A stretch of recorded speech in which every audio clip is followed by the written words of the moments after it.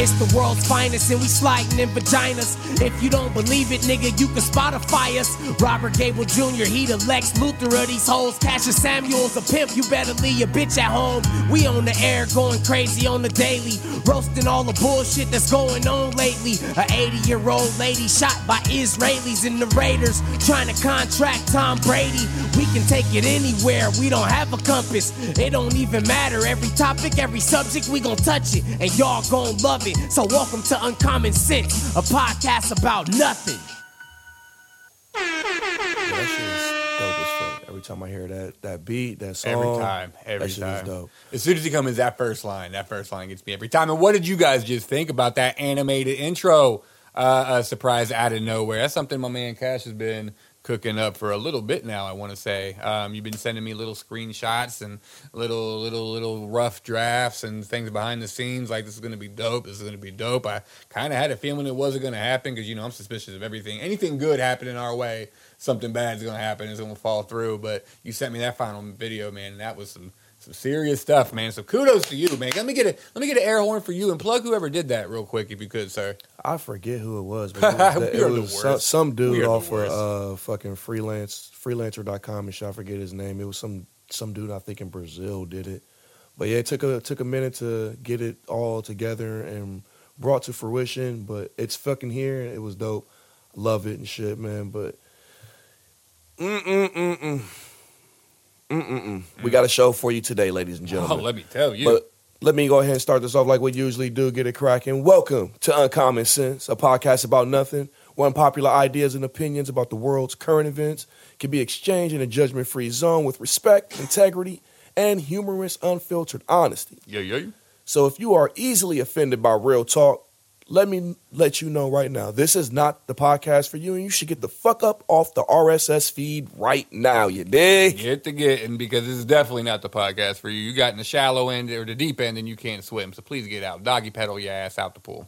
Real talk. But as always, I am one half of the world's finest who barely ever slides into vaginas regardless of what the theme song says.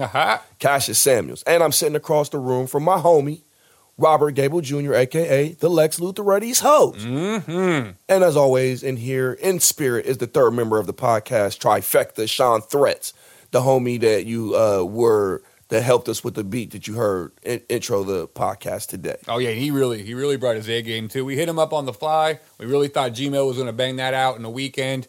Hot. We love you, Gmail, but we should have known we were working on rapper time and shit. But we really put Triple Threats to engineer to the work. We hit him, made him pound out a beat over the weekend. And he came back, I think, 24 hours with that dope-ass shit? Somewhere around that. Yeah. Much love to him. Everything you do for the podcast, man. So always remember the third man of the crew. Never forget. And you know, we got a dope show lined up for y'all today, man, for real. I think that's underselling. I think we have the best show we have ever done about to be going down today. I really do. I feel it in my bones, man. I'm shaking, man. I got the Michael J. Fox, man. I'm shaking over here, man, a little bit. I'm moving, man. He's already opening up with the fucking Michael J. Fox jokes, bro. I'm like, we're not going to get canceled this episode. Let's try not to get canceled. 5 minutes in. I'm sorry, I love Michael. this guy, man. I love this guy. And yeah, I'm not going to try to cancel him this episode. It's all love in the atmosphere, man, even though he's going to hit me with the funnies. But you know, we're going to hit you with everything we usually do, everything popping in pop culture. You know, we're going to wild out with some flagrant fuckboy talk. We're going to hit you with some updates from the underground. You know what I mean? Love that new segment. As always, don't forget there are timestamps in the description of every episode. So if you want to skip to that specific part of the podcast and listen to what you want to hear on demand, man, feel free, because we understand you got a life going on. You know, life comes at you fast. You got kids. You got work. You got side hustles, you got side chicks, side dudes. We understand. Just hit that timestamp, man. You can just listen to whatever you want. Also, don't forget to hit that like button. Make sure you subscribe because it helps us tremendously when we're trying to monetize this thing, if you want me to be honest with you, because we are trying to monetize this shit at some point. So help us out. And we are a brand new podcast, too. And we're doing great on Spotify, Apple Music, everything else. Anybody will tell you growing something on YouTube is a painful and slow process. So especially to all you Twisted Serial Killers signing in just to listen to the Jamie Madrox interview. If you don't listen to a second else of this podcast, trust me, we understand. Still, if you can show some love, whoop whoop, hit that subscribe button, please. Smash it. Smash the sub button. You don't even have to watch a video in the future. Just smash it. Show some love to one of the best underground podcasts out there. We appreciate it.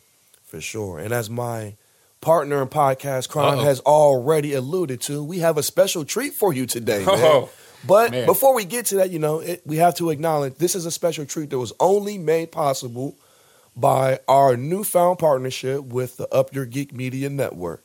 So from the bottom of my heart, I want to send out one of the most sincere and special shout outs to the homie, Lamar Kane, and thank him for the opportunity to take this thing to new heights, because with his help and his resources together with our creative power and creative ingenuity and our resources and plugs and connections of our own, we have been able to form this conglomerate of conquistadors. You like that alliteration? I love everything you just said, because we just literally went through the podcast docket of everything we needed to say. We did not mention that, and that was one thing I wanted to stress. So one, good job, man. You on your shit today. We on it today. But yes, not to bury the lead, we have decided to unify and make a deadly alliance with Lamar Kane, CEO of Up Your Geek. Up Your Geek has been doing a lot of things. He's made it a legitimate company to combat clickbait and other cancerous elements in the nerd, entertainment, pop culture, media, journalism niche of the entertainment world. And he's doing a wonderful job at just like growing anything that's new out there. It takes time, it takes patience, and it's slow going. So what we're going to do is we already have our foot in Facebook. We have some massive pages. We have some massive presence online in a lot of places. We're going to unify, use his plugs and his connection with ours, and kind of make this just unified nerd world order and just kind of take it over. And it's already moving masterfully. Like Suge, I like to call him Suge Kane, but Lamar already hooked us up with some press passes. So we already got into 2 Comic-Cons that we're going to try to network in there. What was that little shahee Michael Jackson giggle? Because I've got this picture of Lamar in the classic Suge night pose on the stage. Like, yo, you tired of Fandom Wire always up in your articles? You tired of motherfucking Heroic Hollywood making you copy and paste your content? Right. Come to Up Your Geek. Pulled out the 90s classic quotes, man. Nice. And that's what he's doing, too. And we're getting the best in the biz that did work with Heroic Hollywood and Fandom Wire, the good elements of these sites, and kind of just bringing them all together to combat it. And I think we're going to make something big. Like, I really do. For real. But from the bottom of our heart, especially on the Twisted interview, before we get to that, like, I'm not going to bury the lead. Full disclaimer, full disclosure, and it's something I even go into the podcast or the interview about. So full journalistic integrity here. I'm a massive fan of Twisted. They've been my favorite band since 1999. So for Lamar to hook this up and to do it so legitimately, like, I didn't think it was legitimately happening until I heard Jamie Madrox's voice come over the phone like this, like, "What's up, guys?" And I'm like, oh man, this is really happening. It's like, we're really doing it with Up Your Geek. So Lamar, thank you. We're going to do some big things in 2020. 2020 Vision's a real thing. So check us out, guys. Hell yeah. On to the interview. So on to the epic moment in question, sir? Or should we drag this out any longer for these poor bastards? A little bit more of a drag out, just because to let them know there was supposed to be an interview scheduled with both Jamie is true. And Monoxide Child. But due to scheduling conflicts, we were unable to make that happen. So we got one half of the wickedly infamous underground Detroit rap legend group. You know what I'm saying? Yes. And I just wanted to let everybody know that's the reason why we didn't get both, because we were supposed to have both, but just because of time constraints and stuff like that, that's why we didn't get both. But without further ado, ladies and gentlemen, sit back, relax, enjoy the show as we present to you none other than Magic Ninja Entertainment's own Jamie Madrox from Twisted. Let's do it.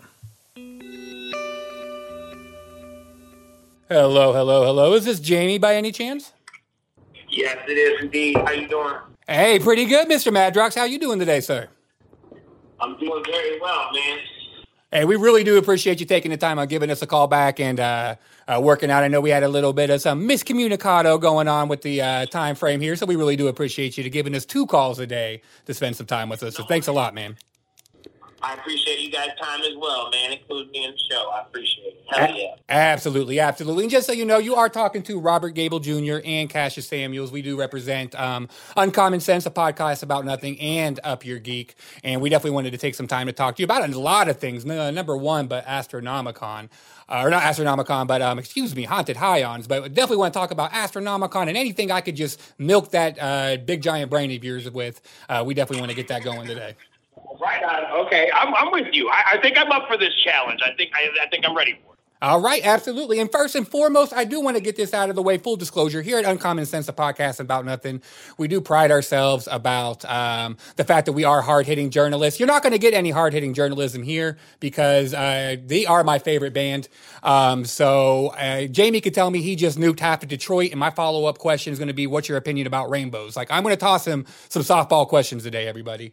But seriously, Jamie, I've been a diehard fan since 1999, man, so it really does mean a lot to me. More I can convey into words from the bottom of our hearts. That's cold as ice and broken twice. Again, we do appreciate your time with us. But without further ado, much love and respect. I got bang, bang, bang. Much love and respect. That's fucking awesome. Absolutely. As you can tell, he's really excited to speak to you, bro. I've only wet myself twice in anticipation. So. That's awesome, man. That's fucking great. I love it. Well, we do. I'm really excited about getting to the heart of the matter, and that's talking about Haunted Highons, which has definitely been a surprise mega hit. And I say surprise only because I'm pretty sure you could put your brand on pregnancy tests and they would sell, let alone comic books that is within your wheelhouse. But this has exceeded everybody's expectations. I think you guys blew past your Kickstarter goal by 300%. You sold out at every brick and mortar store nationwide. And it's been a massive hit with both fans and critics. So if you could, in your own words, Jamie, just kind of give a brief synopsis of what Haunted Highons is to the readers, if you could. And basically, it was an idea concept from my brother Monoxide.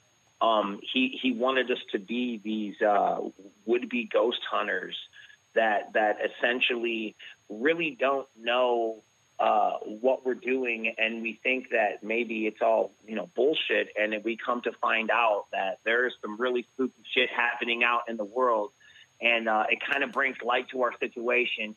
And of course, I'm gonna say the Highons part brings light to the partaking of enhancements, which kind of opened up a whole door to I want to say like this tongue-in-cheek kind of campiness to where we're allowed to be a little more comedic and everything doesn't have to be straight serious. Like even the Winchester brothers have a little tongue-in-cheek to them. There's a little camp there. But I think that's why it's such a success is because, if anything, you can't be so serious with everything. You know what I mean? It's like 'cause people will pick everything apart. Your timeline doesn't match up to what, you know what I mean? Yeah. Mm-hmm. Believe Absolutely. me, the fandoms are crazy these days. So, what's that? I'll say, the fandoms are crazy these days.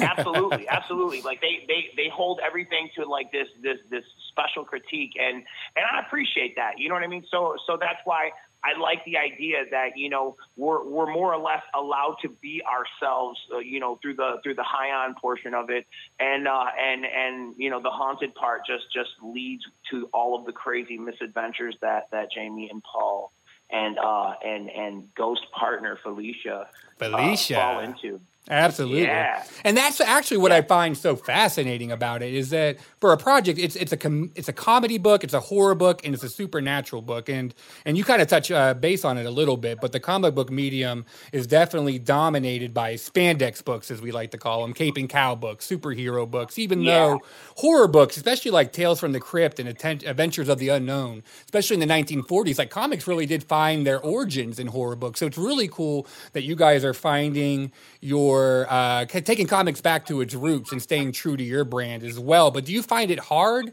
to get these books out there in a market that's so dominated by spandex books? I would say just first of all, I have to admit I'm a fan of all the spandex books, and I honestly do mean that. Like all of my favorites, like Batman and like all of the titles I still collect, and X-Men and Spider-Man. My heart goes to that. But just to have what I've learned, and I don't know shit by any means. I don't claim to know shit. I'm a spectator, not a hater. But what I've learned through my spectation is basically that it's impossible, not impossible. It's pretty fucking hard to get any comic book, whether it be a spandex book, whether it be a horror story like you commented on, whether it be, you know, like some of these new psychological reads that I've been put on to recently. But all of them alike, it's hard to get into distribution. And we were blessed by our comic label, Source Point, having this distribution through Diamond, which was a big deal. Like for us, like that was like, man, I can't even express to you. Like Diamond is Diamond is that road to Asgard. You know what I mean? Like if you don't, Diamond is that road. You ain't getting into Asgard without that road. It's like Diamond is the track to get you into the mom and pops, the brick and mortars that you spoke about earlier on the show. It's like that is the key, and that was like quintessential into helping us be able to get to the people who don't. Not everybody orders online. I know it's taking over things, but there's still a lot of militant people like myself. They're very Fred Flintstone minded. We want to go in the car and we want to go pick up our fucking pull list. We don't want to have some rando drop it off at our door for the neighbor to steal. You know what I mean? Oh, yeah, absolutely. And I think that's actually crucial, too, to get new readers to be in brick and mortar stores, because I may not pick up your book if I see it online, but if I can flip through a couple pages in a brick and mortar store, hey, I might actually pick that up. You know what I mean? Agreed. No, absolutely agreed. And that's and that used to be, I say used to, because times have changed a lot, but I'm actually happy to see that it is coming back around. But it's like that when you go into a lot of the comic book shops. Again, now there's that lightness. It's not so uptight and pretentious in there like it was before. Like there used to be this, like you would go in there and you would almost feel like small if you didn't know information, or you would be belittled that you didn't know these things. You know, it's like, and those are the places where. Those are the churches, so to speak, where you go to get your knowledge. Like, hey, man, I'm a newbie. I love Spider-Man the movie. Where should I jump in on a reading level? Like, is there a fucking omnibus I should jump on, or should I go online, or what? You know, like, these are the people you look to for that quintessential information. So when some of them are snarky pricks, that put a real smear on the business, I think. And what I've noticed, because I go when we're blessed to go on the road as Twisted on days off and even show days, I like to go about, and on my Instagram I go to comic book shops, I show their header marquee, I go inside, I ask them if I can film, I talk to the owner, and then like at the end I'll do like a quick review, and just like more times than not people are like total sweethearts. So it's not like that as much anymore. I think maybe everybody got the Post-it note. Maybe everybody got the note that it's like everything is dying, and the more you help keep it alive, the longer it's going to live. Absolutely. Couldn't agree more. That's awesome. For the people like myself who are just now kind of becoming aware of your journey through these comics, can you kind of share with us what kind of made you want to jump into the comic book game in the first place? Like, is it something like a childhood dream or something along those lines, or just the opportunity that presented itself and you took advantage of it? No, I for me to say, like comic books in general have been in my DNA since a small child. I've always been either with them or surrounded by them. My dad used to collect. When he passed away, I got a gigantic collection. Most of my growing up was in some of the comic book shops. So like I was exposed to a lot of things that perhaps a kid of my age at the time would have been a little more adult content, like some of the more like Punisher, or something like that might have been, or like Nam, or some of the, you get where I'm going with it. Like some of the titles may have been a little advanced for me, but nevertheless, it was like I was privy to that kind of content, and I think it kind of just opened up new doors to me. And I've always, everything we do and emulate as Twisted is walking, talking comic book characters. So it all kind of fits like a glove, and as an extension of who we are as people. But at the same time, that's only one layer of who Jamie and Paul are. So I like these ideas, like a comic book, or like what we have going in play now with Ken for trying to option it as a animation. Is it gives me and Paul more platforms to showcase what we do, so others can see, you know. Maybe we're that diamond in the rough you didn't know was there, apparently. You know what I mean? Because you've been doing it for a long time, and you know, every day it's a little more exposure. Because, again, it's truly hard, even with those diamond distributions and having the greatest, you know, comic book company behind you, it's really hard to get into the eye holes and ear holes and basically water cooler circles of some of these people that would be your potential target audience, you know? Absolutely. And so it's like we've been blessed in the regard to have a great core audience who's very, you know, receptive to a lot of the products we put out and are very vocal about sharing it with other people.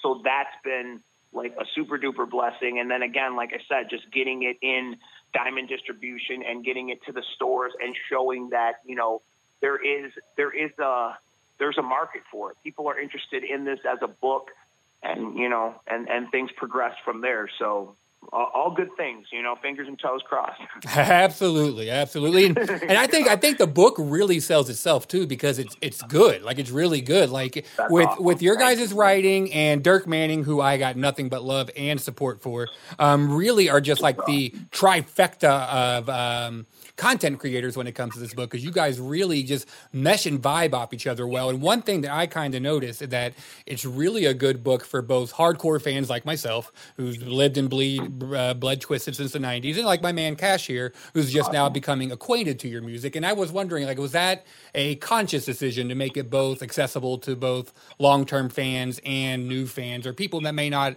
have heard of you altogether? Was that a conscious decision? I would say I want to say something cool like yes, but I would mostly say that would have been a Dirk play. Okay.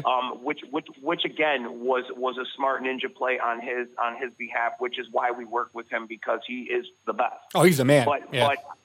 But what I would say is I want to say yes, because maybe not specifically for that very comic book, but in the point with our music and a lot of the other projects and stuff that we kind of put ourselves into, we like everything to be a certain jump on point. You never really want to try to alienate anybody or any type of audience, because, you know, how I like to think about it is people that sing the praises of our music and what it helped them and how it helped them through their whatever time in their life and what have you. I like to say that if that was that special for you and it helped you, then why would you not want to share that with other people? Absolutely. Could not agree more. Like, for example, if you had the cure to cancer, how dare you just keep it? Like, why wouldn't you share it with people? Like, and that's my thinking. So in that regard, we like to make things to where it's kind of easy to literally just kind of jump in and be like, okay, I get the vibe of the scene. It's not too fast paced for me where, you know, I feel like right off the bat, I don't feel welcome, I'm out. You know, like right. We're pretty much like that in all of our aspects, which I'm pretty proud to say. That's cool that we mindful of it, I suppose, you know? Oh, yeah, absolutely. Cognizant of anything. Yeah, totally. And I do want to talk about the show, because I don't want to bury the lead. That is probably the biggest thing we're going to talk about today. But as a fan, I would be remiss if I didn't ask you this, because I saw on your Astronomicon 3 panel with Mr. Dirk Manning that you guys announced that the next arc was going to be called The Curse of the Green Book. So any long-term Twisted fan probably is going to jump out of their Magic Ninja under ruse just at the name alone. But are we going to get anything from the Green Album book Green Book album into the book, such as, are we going to see Ham Shabam possessing anybody? Is there going to be any bodies getting dumped in Marsh Lagoon? Is Robert's father finally going to get a 2-piece and a biscuit? Like, I need some answers, Madrox. I mean, you've definitely done your homework. That I will say. What I like. I am not at liberty to give you any of these these perks or incentives, but I will say that Dirk is very mindful when crafting his stories. He likes to there's something about how he goes and takes albums and like he kind of fleshes them out. Because a lot of the times when me and Paul make a record, we just kind of record what we feel, and then afterwards we kind of look at it like, you know, like a painting, and we're like, well, what the fuck is it? You know what I mean? And then we kind of name it, and, you know, it becomes a record you hear about. Right. You know what I mean? It's like, so in that regard, it's like he'll take one of those records and be like, this is what I heard in it, and this is where. So it's like those. It's kind of refreshing, I guess, is what I'm trying to say. Is his approach to the material. He kind of sources his material from our back catalog and stuff like that, but at the same time he takes it in a fun, playful way where, like how we discussed, where if you are an OG fan, there are nods and Easter eggs to things that will make you cheese and make you so very happy. Yeah, such as, and not limited to, guys, I just want to say a couple really quick Easter eggs I loved in that book was the Magic Ninja Studios, seeing young wicked cannoli thief, Dustin delivering a pizza tickled me because, you know, anything with Dustin is awesome.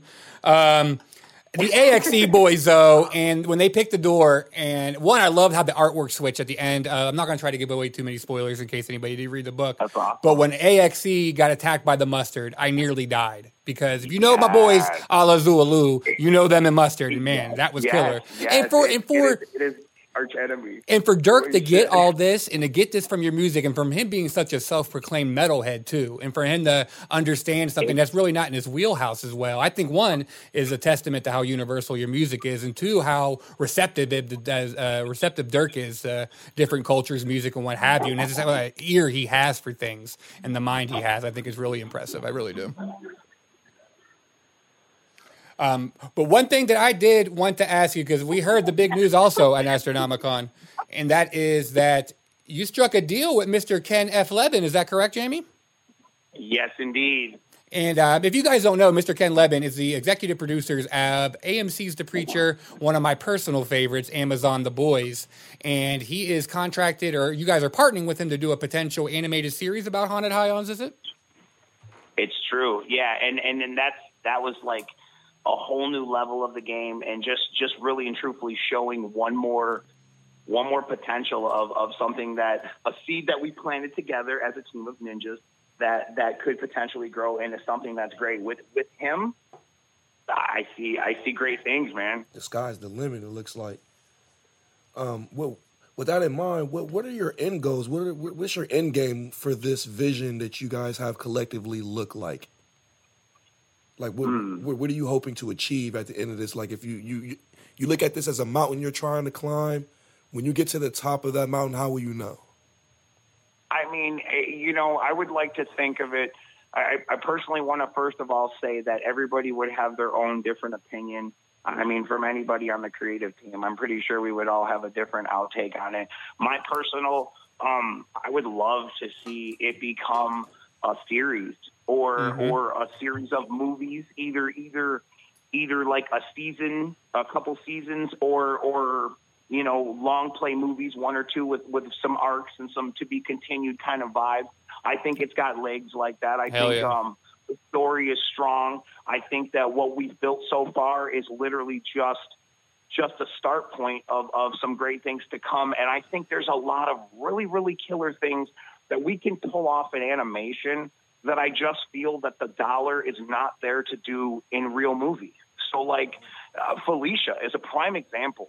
I mean, she can phase through walls like just like, you know, Kitty Pryde and Rogue. You know what I mean? It's it's no big, you know, it's animation. It's like, and it's the level of animation to where I'm curious now with my next thing is like, as we go into that stage, what kind of style, how will it look? That's how will very it watch? important. You know, these are all things that like I anticipate as not only just a guy who's getting to see this dream become reality, but also as, again, a spectator who wants to learn, because like, I'm like everybody else. I'm a nerdy. I love these things. I watch cartoon feature movies like they're, you know, cinema quality shit. You know, I'm like, fuck the Oscars and the Tonys.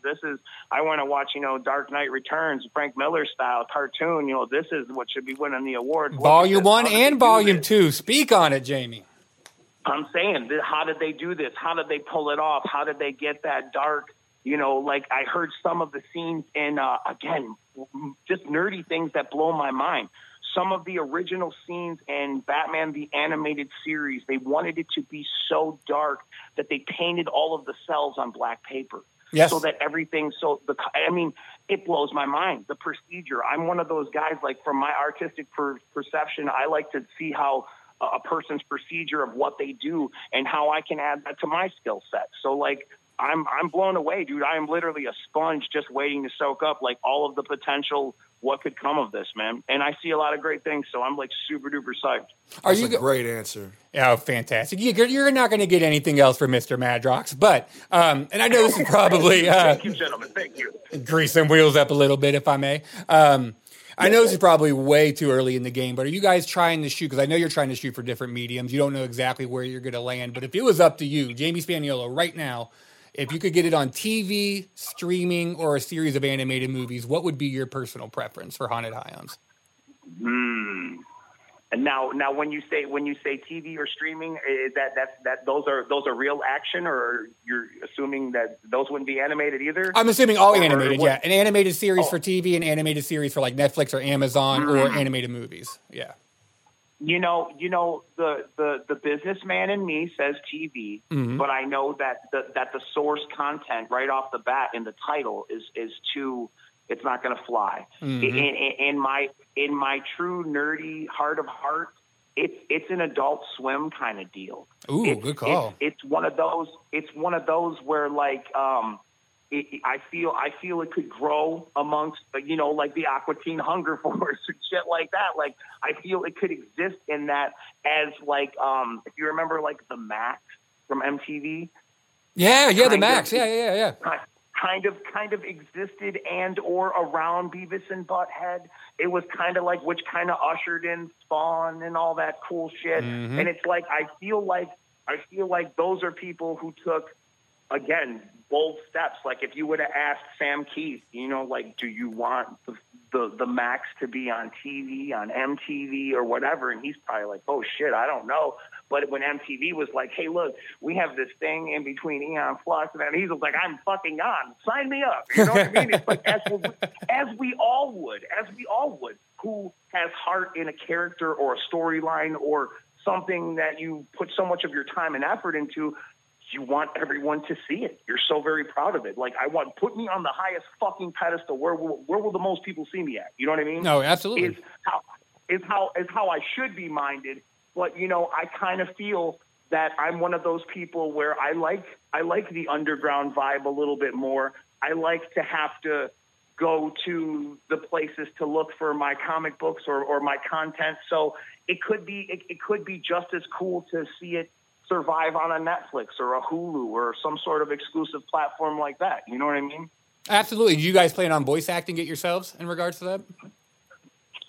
You know, that's the point. It's like, as far as everything goes right now, I'm really just like open to listen to any type of whatever people have in mind for it. You know what I mean? Like literally at this point, I'm all ears and just overexcited with how the workings of it will take place, if at all. You know what I mean? Like excited to see where and how this procedure starts and goes. Absolutely. Couldn't agree more. I know we're getting close on time. This really isn't a question so much as a statement real quick.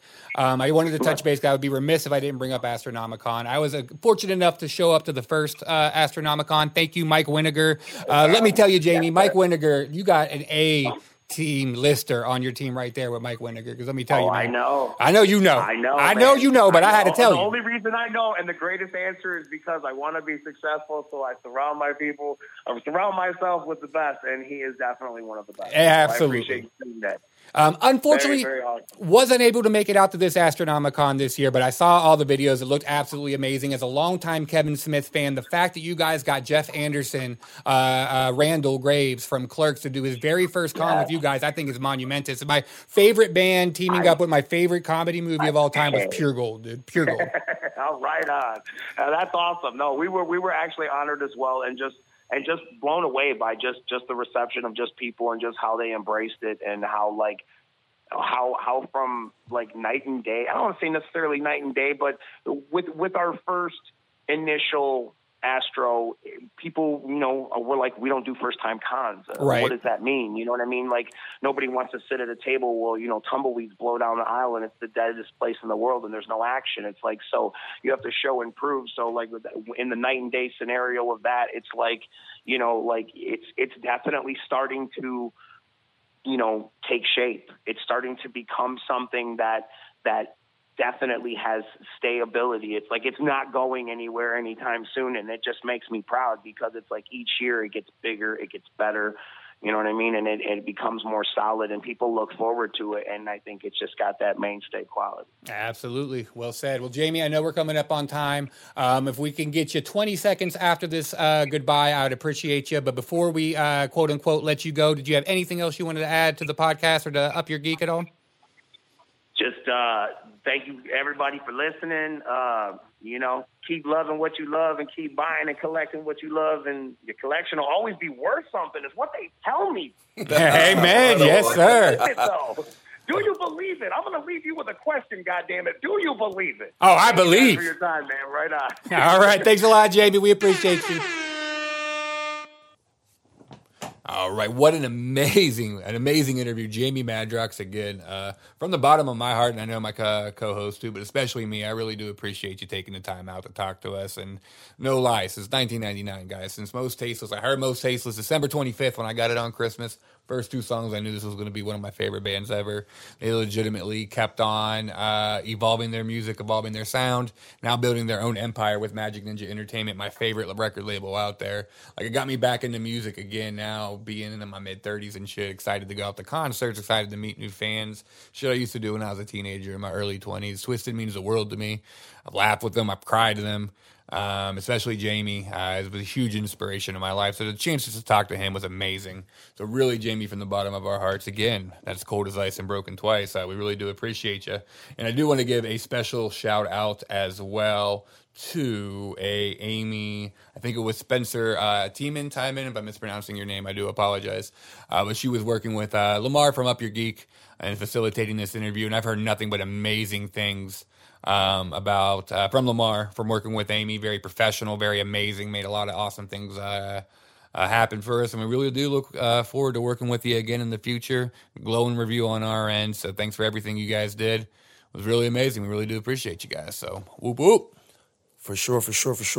I echo everything Rob said. I don't really need to add much to that at all. So once again, thank you. Really appreciate it. Looking forward to doing it again in the future. Much love, and like I said, yeah, let's do this.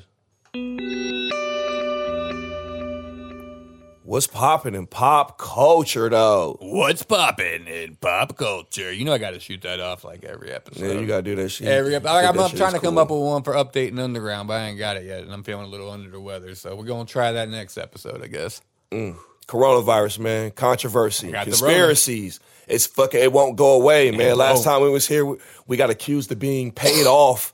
We got accused of being shills because we were trying to say, hey, man, it's not that big of a deal. The flu is worse. And just for the record, the flu is still worse right now.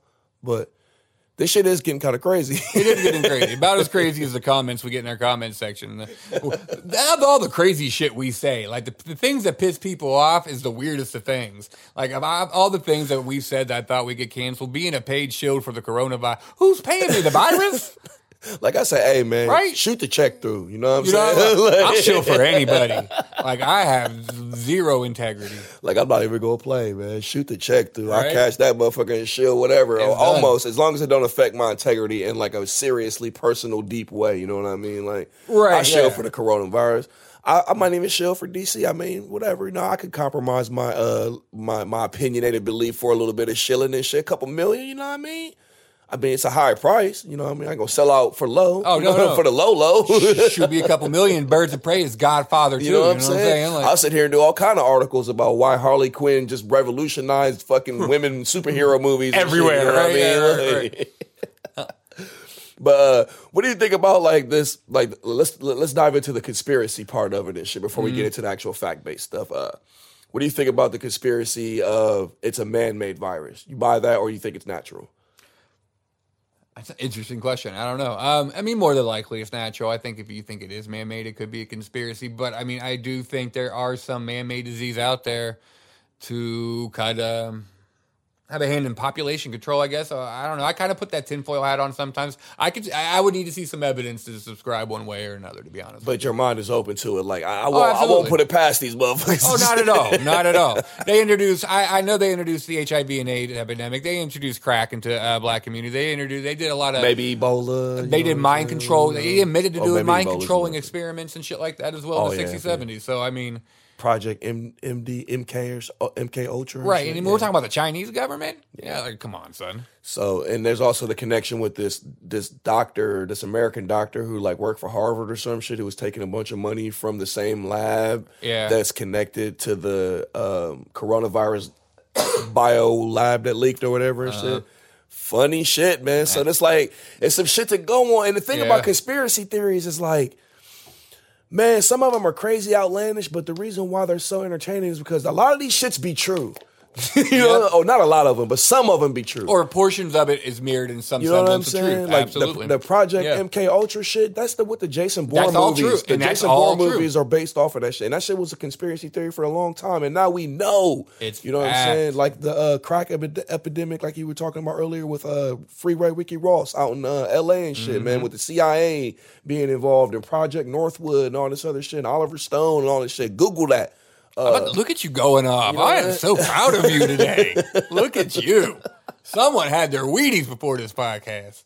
He ain't even looking off shit. He's just firing off the top. Keep going. Let me fuck up your vibe. But yeah, like, I mean, Russia, what about the conspiracy? Russia is saying we did it. You know what I'm saying? Then like China said, or we're saying China did it. Russia saying we did it. You know, like, is this an election ploy? Is it another distraction? Like those kind of conspiracies. Well, I definitely think it's a distraction to some degree. Anytime there is some kind of medical alert or something out like Ebola or anything like that, H1N1, bird flu, they'll sensationalize it. Yeah, this one's a little bit different, I will admit, and kind of take it back on my original stance. This one's a little different because people actually are getting infected, unlike Ebola, where the only way you could really catch Ebola is somebody with Ebola ran up and rubbed their blood and shit all over you. Like, that was the only way. There was nothing to worry about. It wasn't raining blood and piss and shit everywhere. Right. You know what I mean?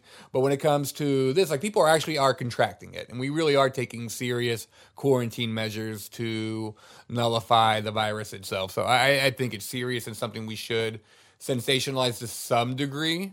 But the media, being the media, also likes to hype it up and kind of fan the flames of controversy a bit too, to sell clicks, sell papers, sell eyes on TV screens and what have you. But I think that is detrimental to us because now we are paying extra for hygiene products. We are paying extra for first aid care. We are having a hard time finding basic things now because people are freaking out and hoarding. And I mean, we are not ready for some real shit people either. Are so stupid. They really are. Let's hoard all the sanitation and soap and shit so nobody else can clean themselves. And face masks. Stop with the face mask. It doesn't stop at number one. And number two, people that really do need the face mask can't get them now. And it's like, we are not going to survive. The stock is going up, though. The stock is going up. Lysol is like, the CEO of Lysol, you know DuckTales, right? When Scrooge McDuck jumps in that giant pool of gold coins, that's what the CEO of Lysol is doing right now. That motherfucker is paid. Purell CEO paid. Anybody that got any kind of great value Walmart version hand sanitizer paid. Like, anybody that got a stock in this shit is getting paid. And maybe that's why they are whooping it up sensational-wise. Because we have to understand there are 4 to 5 major media companies in this country, and they're all bought and owned by corporations. So, of course, they're going to whoop this up into a frenzy so you get out there and buy shit. So it stimulates the economy as well. And we're so dumb we fall for it. But like you said, I echo not almost everything you said, I echo to the fullest and shit, man. But it is definitely something we should take seriously. The World Health Organization has elevated its assessment of the threat up to the highest level and has warned, the United States and every other country to get ready for the virus's arrival and to prepare for it. Last time that I checked the stats on it, there were over 93,000 confirmed cases. Globally, there were almost 3,200 deaths. There were 90% of the new cases from new countries where it was popping up. It's deadlier than the flu, but it doesn't spread as easily. So that's something to also be aware of and shit. And that containment is a top priority. Within the United States, The U.S. has reported at least 129 cases across 15 states, including California, New York, Illinois, Florida, Georgia, Rhode Island, Oregon, New Hampshire, Texas, and Wisconsin, in addition to Washington State. So there have also been 11 fatalities so far that have been related to the deaths, with the first being in California on Wednesday. So that's the last time I checked. Those And were a special counted note, stats. I think I remember reading the majority of people that did die from the coronavirus were people that were high risk. They were over the age of 50, 60. They would have been high risk for the flu, period. They would have died if they got a bad case of the flu, so corona took them out as well. So it's not as dire even when you hear that. And when you really think about the population number, if you take just a look at the numbers and stats, the amount of people that got infected is 0.0000012% of the global population. Like, everybody chill out a little bit. I think we're doing a great job containing it. I think we're taking the quarantine measures very seriously globally. We're working together to do that. And I think actually I'm impressed in regards to that. Don't buy into sensationalism. Don't worry. Wash your goddamn hands. Everybody should be fine. And it doesn't matter. Even if we're not fine, I know how to beat the coronavirus. Let me know. Wow, how's that, sir? I figured out how to stop the virus. Okay. All we got to do is dig up a bunch of old racist or homophobic tweets on it. And then it'll get canceled. Boom! Shut the fuck up. God damn it. Come on, man. God damn air horn. No, tell you what, that fucking makes me bored. Best $2 podcast you ever listened to. Rears his head again. Hey, yeah, I may be dollar store fucking podcast, but I'm still more than you bargained for, bitch ass. Ooh, there it is. Bars! Let me tell you what. You I looked kinda- at the air horn. You wanted to go for it again. I saw you. You didn't want to be disappointed. You wanted to hit that air horn again, but you're like, if I do, it won't work and I'll be mad.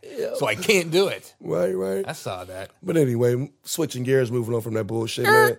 Bob Iger stepped down, man. Ooh, yeah. Big news. Ain't that On something? February 26th, it was announced that the man who may be the second most important person in the history of Disney behind Walt Disney himself was stepping down. Yeah, Bob Iger being the Disney CEO, if anybody doesn't know him by name. Yeah, that's some big news. What is your take on that? Because that kind of split the internet world a little bit, because a lot of anti-Disney people ran with the everything's bad at Disney. Disney's burning down, and ran with that angle. A lot of people were like, "Hey, he planned on stepping down anyway. This is all normal here." He did plan to stamp it But- down. He's still going to run out the rest of his contract, so Yeah, he yeah, still yeah. will be on board until December 31st, 2021, which is my sister's birthday, December 31st. Shout out to my baby sister. Love you. What up, baby sister?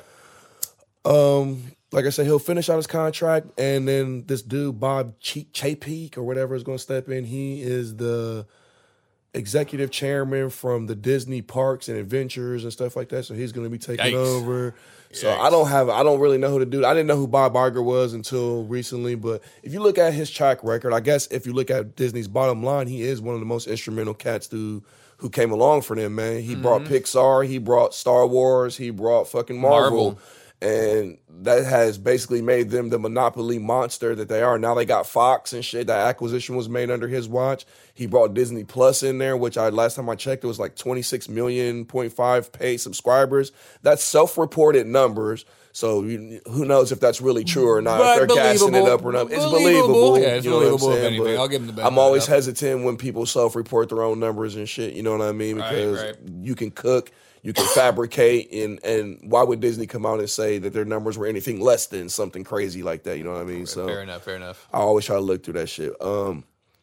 Yeah, I don't know. I think this is definitely a loss for Disney, even though I don't agree as a consumer, as a fan. Like, I don't agree with any of the decisions that. I mean, I guess I can't really blame Iger for all the creative criticisms that I have and shit, because. He's not like in it like that. Maybe some shit, the buck stops with him somewhere on some final shit or whatever as to how a movie gets done or whatever at the end. But I had some grievances with him in Star Wars. what do you mean? He owned up to it all. So What do you mean grievances? and how he treated George Lucas, making George Lucas hustle him out, giving and the then- impression that he was definitely going to do his Yeah. story treatment, and didn't. And then his Well, he couple, never promised him though. I mean, that's something He- you have to be. He didn't never tell him that. But he said in his book, I shouldn't have made him think as much as I did. So I think that by omission, I think he really probably did say we definitely are doing this, and he feels bad about it. If he hustled and I respect him, that's Bob for one that thing. too. Yeah, if he really hustled him and he feels like He he did. manipulated him, that's on him. But He wouldn't have apologized about it in a book, damning himself if he didn't. That's one thing I'll give Bob a lot of credit for, especially in that book. He threw himself under the bus a couple times, especially with Star Wars. He's like, I fucked up, and here's how. I really respect that because you ain't going to get that from anybody else. I'll give you that grievance, man. But And, that is and a I legitimate agree. grievance, yeah. And I agree. But That's about it. I'm just saying, like overall, like from a business standpoint, this is definitely He's a gonna hurt juggernaut. Disney. He's a and shit, man. juggernaut. He made Disney the fucking superpower that it is. Other than Walt Disney. You know what I'm saying? Absolutely. And I think the fact that they announced him stepping down the way they did. Disney's a lot of things, but one thing they most certainly are is they're sanctimonious. Calculated. They're ceremonious. Yeah, and they're calculating. And they're calculating. They're calculating. ceremonious and calculated. Absolutely. And for them to just abruptly announce his departure out of nowhere with no grand parade goodbye, no grand ceremony, just out of nowhere. Oops, he's gone. You think there might be something else rumbling There's beneath something the else surface? going beneath the surface, most certainly. And I think the big thing that Disney Connections wants to to focus Kathleen? on. Is maybe she next? Oh, absolutely. No, because somebody had to take the fall. And it ain't going to be the woman. I'm sorry. Iger took the fall? Iger took the fall. Okay, And here's why. And here's why. And here, Come to the Uncommon Sense podcast for your hot takes. And here's Say why. it again. Here's why. The big thing they want to focus on is direct-to-consumer platforms, and that's Disney Plus. So taking out the middleman. No network TVs, no movie theaters. Direct-to-consumer. Disney to consumer. That's what they want to focus on. And theme parks. Direct-to-consumer, Disney Plus was a hit initially, but came out with tons of bugs and tons of issues and still has it to this day. The biggest fault. And it's kind of flat on content for right now. Their theme parks tanked. Disney World has been tanking. yeah. They've been raising The prices. Star It tanked. Wars Galaxy's shit's been Edge was a tanking. massive failure. And that's where they get most of their bread and butter. So this was a huge red flag. And they take theme parks so seriously. Look who they're replacing Iger with. Iger, who did bring on The Pixar, theme park dude. everything. The only thing that this dude, The theme park parks. dude. Yep. Theme parks, that's all he He's does. the chairman of the theme park. He does theme conventions parks. and shit. So. He didn't bring in Pixar. He doesn't have that kind of shit under his belt. He does theme parks. That's where Disney's focus is. So I think Iger's taking the fall, and I think kind of rightfully so to some degree, especially with the way the theme parks did. I don't think he deserves any kind of animosity. Again, I'm no Disney fanboy, but I mean, judging him on his own credits and his own laurels, he's done some shit. Like, you have to respect the man. You really do. He's a juggernaut in the business. So it smells like something's afoul at Disney. Star Wars, I think, really left the company in a bigger state of disarray than I think they let on. But I think most fans, even Star Wars fans that are pros Disney, knows something's afoul there. But yeah, wild, an end in the era. So, c'est la vie, and adios to Bob Iger. Yeah, man. Do you think my original question, well, not my original question, but a question that stems from this real quick before we jump off this. Yes. Kathleen Kennedy. Yes. I'm not saying she's going to take the fall for this, but do you see her maybe being the next domino to fall in this kind of trying to clean house thing? Do you think Nope. the Bob dude keeps her on? They renew her contract? No. She gets to stay at Lucasfilm? You know what I mean? Middle Like, ground option. They are going to let her contract ride itself out so it looks natural. I mean, I assume that. I don't mean no fire her. abrupt. I mean yeah. an announcement of her leaving at some point. Oh yeah, there'll be an You know what I announcement mean? of her. I'm leaving at the end of my contract type deal. I'm Disney- resigning. No, you know, she won't. Go out Disney- with dignity type deal. Mark, what episode are we on now? 12? 12, yes. Okay, mark it now. Episode 12. I'm calling it now. Disney will be the one to announce it, either the new CEO or in a press release. It'll be a big fluffy PC article about Kathleen Kennedy, who rejuvenized the Star Wars franchise for a new generation, is stepping down gracefully after her amazing tenure, and it will boast the box office numbers and how big that was and fluff up her career. And now she's moving on to newer and better things, and someone else will take her place. That's how they're going to do it. Easy. Easy peasy. Well, She won't take the fall for anything, so you won't Only damn her time will legacy. tell. But, oh, no, that's exactly what's going to happen. but staying in the same realm of CEOs or, big wig executives, Dan Didio fired, man. Ooh, yeah. Now, that's a big one. That's the one that got me by surprise. On February 21st, Yes. longtime co-publisher of DC Comics, Dan Didio was fired by the company's parent company, AT&T and Warner Brothers, after about 18 years of service with DC. Didio's exit was both sudden and surprising to many, but welcomed by the fans with open arms. Although both parties involved offered scant details about the situation, fans have been wondering if the dispute involved creative differences or something more sinister. Because all we know right now is that Didio stands accused of creating an inhospitable work environment for its creators. And that, to me, is just the beginning of all his stupid bullshit. But would you like to expound, elucidate, or elaborate? Ooh, this is one of those how much time you got situations, so I'm trying to compress it real quick. I'm trying. He's like, woo, let's just start at the beginning. Well, I can't really start at the beginning, but I need to start at the beginning. In the beginning, God said let there be light and shit. Like, that's how far I have to go back with this dude's bullshit. I will give him some credit where credit's due. You went for it. I will give him some credit where credit's due. He definitely did some great things for DC, and I really do appreciate the good things he did. But he was a tyrant when it came to being a overlord over creators and really killing books in the editorial process, revamping books like crazy, trying to kill off fan favorites like Dick Grayson and Wally West. Like, he really had a hard-on for killing Dick Grayson. He was going to kill Dick Grayson in Infinite Crisis. And he didn't because and whoever this guy is a real hero. A airline employee grabbed his luggage and said he wouldn't give it to him unless he promised him that he would not kill Dick Grayson in the Infinite Crisis. That really happened? That really happened. Yeah, that really happened. Hell no. That's crazy, ain't it? So not all heroes wear capes. We got sound effects again. God damn it. We do. Even our soundboard hates Dan Dildo. But yeah, man, Dan. What I think it all really comes down to is I think that he's trying to revamp DC Comics again. He did the New 52, he did Rebirth, and now he's trying to do this 5G, fifth generation thing. And I think that they said that's still going to go on. But I think they're going to scale it back a bit, and then it's not going to be as sweeping as he would have done it. And I think they're going to really scale back on some of the ideas. Like, I really do. I think he was going for a lot of shock value. So for now, but DC, I think, is playing it smart, and I think Bendis will be the next to go. I think Dan kept a lot of people safe. I don't think Bendis is along for this world. And if Grant Morrison exists in heaven, I don't think Scott Lobdell is going to be along for this world either. But hey, a guy can dream. But anyways, I think that's what really did him in. I think the powers that be in AT&T was like, man, this is not going to vibe.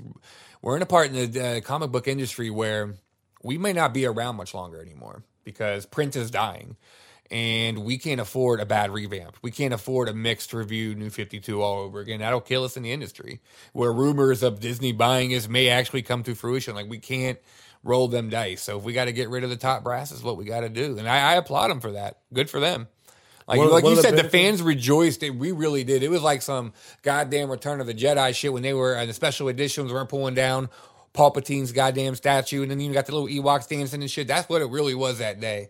Like when I imagine when for Marvel fans, when Tom Holland, when the Spider-Man movie got announced and Spider-Man's coming to the Marvel universe, how those fans felt, that's how we felt when we heard Dan got fired. That was one of the happiest days of being a DC fan in the past 10 fucking years. Well, one of the benefits of having the Sensei on the podcast is that I can just echo a lot of sentiments in this arena, because he's very well informed, very able to just give you the real skinny and shit. I really don't have a whole lot to add to that other than just my own personal take of, Didio is a shitty leader. I mean, it can't go without saying that he did do some things that were good in the DC universe. You know what I mean? Like, he contributed to some things, even though he fucked some things up. The comic sales went up and down. He was on top at some times. He was very low at the lows were low though. You know what I mean? Yeah, absolutely. You know what I'm saying? He lost market shares and all that shit. I think my biggest grievances would be like the delays and all the editorial fucking disasters and shit. And you hear a bunch of artists that have come out from the DC and shit after this, even during and after, just speaking on how everything had to be cleared by him. And it's another one of those situations we were talking about on the previous podcast. Sorry, I'm a little tipsy, but about egos and pride and shit, always interfering in the creative process and stuff like that, man, and how executives need to learn how to step back and let creators create, man. Let creators cook. Absolutely. And fans are guilty of this too. It's not just the executives, man. It's like creators get attacked from both sides when they're in the monetization game and shit, man. Like you got executives who don't know shit about shit, trying to tell you what to do with your art and trying to tell you how to do with your art and what's going to pop and what's not. Hey, maybe you should do something. No, I don't want to do that. Yep. Like, that's why you see people like Dave Chappelle walking away over $50 million just off of integrity. Like, no, I'm not doing that. Right. I'll do whatever the fuck I want. No, I'll find another way to do it. And motherfuckers and creators figure out a way.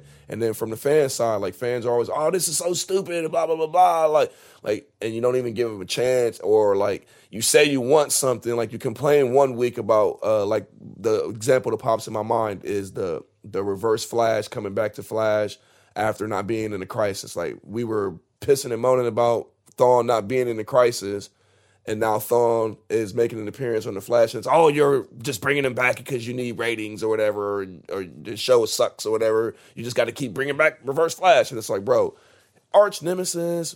I mean, right. all this other type of shit, and it makes sense after the crisis. Something to do with them. You're mad we're getting an arc, right? You know what I'm saying? I think this season 6 has been dope myself. Like, fanboys really just confuse me and confound me. I don't want to be disrespectful or anything. I'm really trying to work on that because I would like to have guests on this podcast. Yeah. And I realize that just calling everybody trash and cussing everybody out, yelling and screaming, it's probably not the best way to get people to come on the podcast.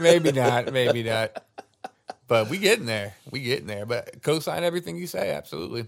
You nailed it. When's the last time you've been to court? Ooh. I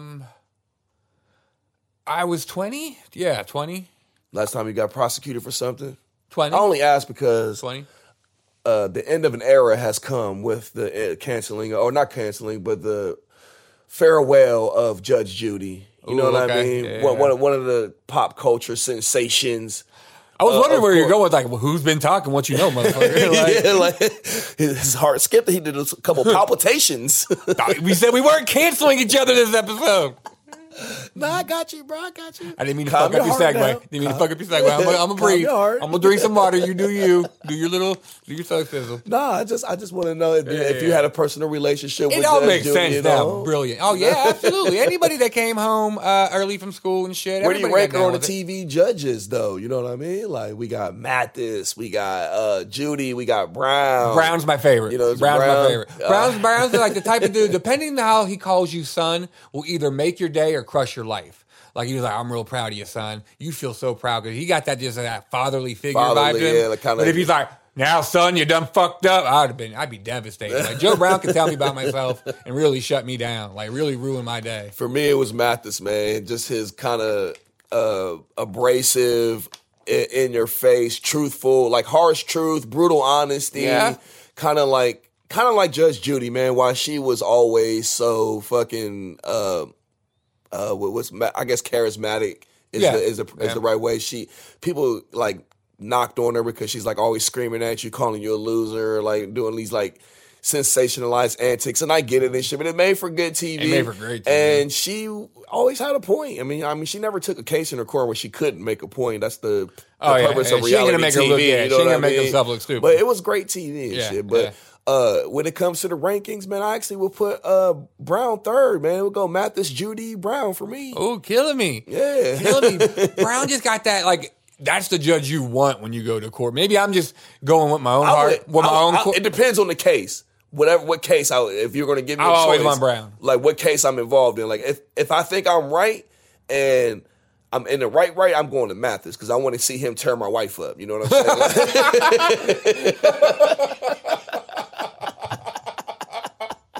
You said get her away from Judy. Just get her away from Judy. Oh, yeah. No, I want to see Mathis. I want to see Mathis do it, man. With this motherfuckers will probably get mad like, you want to see another man eviscerate your... No, I don't, man. Just, I love his humor, his take, and he will just be able to say the shit legally in court and on TV that would just be, like, really great for me. And then my wife will be wilding out, trying to throw all the dirt out, all the dirty laundry, and the podcast will blow up. My life would be ruined, but the podcast will blow up. You're not lying. I kind of want that. I think I just came out with a rollout, right? I'm saying we're sitting here thinking about advertising now. Like, This was a clever bit. Now that might be like a marketing opportunity and shit. Try to get y'all on Jerry Springer or something now. He said, "Oh shit!" But real quick, did you ever stop to think that maybe these judge shows are really just a way to brainwash people into thinking that the judicial system really works? Like, really think about it. We're really sitting here. I think like Judge Judy, Judge Mathis, Judge Joe Brown. All these shows really break down boundaries, and like everybody loves them. White, black, brown, green. You know what I mean? Blah blah blah. Every different race, religion, creed. Everybody loves these judge shows, and this is something that we normally don't agree on. We don't normally like the judicial system in real I life. like the entertainment of it. Yeah, but people bring their drama. It's always dramatic and it's nasty. It's messy. It's got tea on it. You're like, oh shit, you was cheating on her and you was trying to get paid from her fucking disability checks. Like, damn. But I also think it's a way to make the public think that the judicial system will always swing in a fair favor of whoever's right and wrong. Maybe. And I don't think I don't buy into it. Oh, but naturally, I mean? But you're more. It warped may be than an normal attempt folk. to, you know what I mean? I'm saying for the least most sophisticated consumer of television, I think it would kind of manipulate them into thinking that the judicial system is fair and balanced. I think that's why these shows are really popular and kind of put them in place. Same thing with Cops. I always thought that was Cops too. I mean, it's a propaganda. Do you think Maury was created to legitimize paternity tests? Oh, no. That's a whole other ballgame, though. That's talk shows, though. It ain't court. He ain't a judge, man. He's Maury. Keep my man Maury's name out your mouth, man. Maury ain't do nothing. He said, man, don't come for my man Maury, man. What'd you think about Candyman? Jordan Peele at it again, man. I liked it. I liked the trailer. Actually, the trailer is not bad. He's waiting for it. Waiting for this one. I'm not trying to antagonize you today, man. You sick? I know, you under the weather, man. I'm not gonna get you agitated, man. I want to see you get well. And I appreciate that. Once again, we are really concerned about each other's health today and shit. But I really like the trailer. I'm a big horror movie buff. Horror movies. 100% big horror buff. I love me some horror. Horror Hound Con coming up. Oh, absolutely. Hey, we did an interview with Twisted, one of the biggest horrorcore groups of all fucking time. So, I mean, we love our horrorcore shit around here. But Candyman is always a dope franchise to me, and one that I always thought would be pretty cool if they did do a reboot or revamp. I would actually like the continuation or sequel. I like a la what the Child's Play franchise did. They didn't necessarily reboot it. Well, they did reboot it, much to the creator's chagrin. But they also kept a series going of original sequels that kept the original timeline going. But if you got Jordan Peele doing it, that's what gets me going. And that's what I'm going to get really excited for, because I'm really digging everything he's bringing to the table the past couple years. So I think him behind Candyman is really a good thing. And I really liked what I saw in the trailer, and I'm really excited for this. But you said something to me in text, and I think this will be the only point of contention between us, is that you don't like Jordan Peele, man? Not really, man. Why not? I mean, not that I dislike him as a person, just his movies, like, they're always like overhyped. They always get this. And to be fair, I'm not trying to make a statement or criticism of his entire body of work, because I have not reviewed his entire body of work. So y'all, the people who are Jordan Peele fans, might be thinking of something that's classic to them that I haven't seen yet, that would be like, okay, maybe I misspoke about that. So I just want to say that disclaimer out the way. And not to say that he is a trash filmmaker or anything like that. Not using any type of that vocabulary. My thing is that, like with the Get Out movie, or the Us movie or whatever, like these super overhyped movies and shit, they were like, I mean, I see the allegory, I get the messaging, but it's a whack movie, bro. How dare you? It's a whack movie. I'm sorry, man. And whack. I take that back. Again, I'm trying to be fair these days. It's not for me. You know what I mean? It's not a movie that after I watch it, I'm not going to go out and be like, I'm not going to watch it multiple times. A lot of these days, you hear me when I refer to content, does it have replay value? Does it have reread value? Does it have rewatch value? Like, is it a book that I'm going to read more than once? Is it a song that I'm going to come back to after months and months of hearing hundreds of songs after I heard that song? Like, after I've heard 1,000 songs after I listened to that song, am I going to come back to it? Or a movie, after I've seen 1 million fucking movies, am I going to come, if I see it on TV, am I going to stop and watch it? Like when The Matrix comes on, or like Man of Steel, or The Godfather, or Scarface, or something, like when a classic movie comes on and I say, oh shit, I'm going to watch that. Or is it going to be like when Harley Quinn and Birds of Prey come on and I just go, why am I paying for cable? Are you comparing Get Out to Birds of Prey? No, I went down a rabbit hole as just talking about. I don't appreciate that in the same sentence there. Generally, just saying, man, like he's just not for me, man. Like what I've seen since he became big and he got his whole shit. Mm-hmm. You know what I mean? And not to say the movies are bad. Like Get Out is not a bad movie. It's just, like I said, I'm not one of the black people who gets like, you got to do more than appeal to my blackness to move me. You know what I'm saying? Right. Like, you got to do more than be like, yo, I'm going to make a movie about fucked up white people trying to steal black people's bodies because they, like, want big dicks. You know what I'm saying? I think it runs a little bit deeper than that. A little bit deeper than that. Oh, man. This is probably why you have to make disclaimers and shit so much. Like, I'm just trying to be fair. As he says, AKA, I don't want to get dragged by Black Twitter again and make another apology tour. 12 episodes. Ain't no more apologies. I told y'all that. Oh, man. But I really like Get Out. And when the apologies, it wasn't sorry for. I know. I'm fucking with you. Dumbass motherfuckers. But continue. I'm fucking with you. He's like, no. I mean, now to clear that up because that's how narrative get started. Yeah, right. Protecting my reputation, man. 100.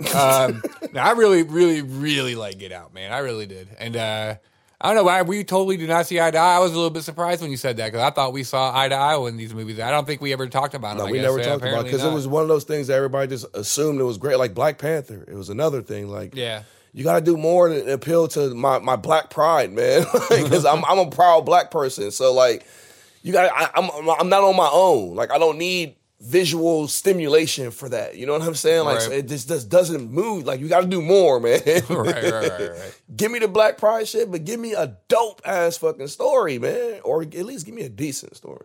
I feel like I got that from Get Out, but to each their own. And it was an original story. I get like this is one thing. He is an original mind. So I want to give 100% kudos to him as a great mind, a great creator. I think this is one of the first times that he's jumping into it. It's like Brother Lynch in music. You know what I mean? It's just not for me. You know what I mean? Like, but you can respect the. I respect the ability to create. I'm a creator myself. I always stand on the side of creators and artists, man. Like I will always be on that side. Random side note: I still want you to check out Brother Lynch when on his strange music years. I think you will appreciate him more than his 90s, 2000 years. But that's just random side note. But real quick, right? I just was using that as an example of the spectrum. And if you bring up music, you're going to trigger me like Brother Lynch. Yeah. Let's talk about Dinner to Movie. Such a good album.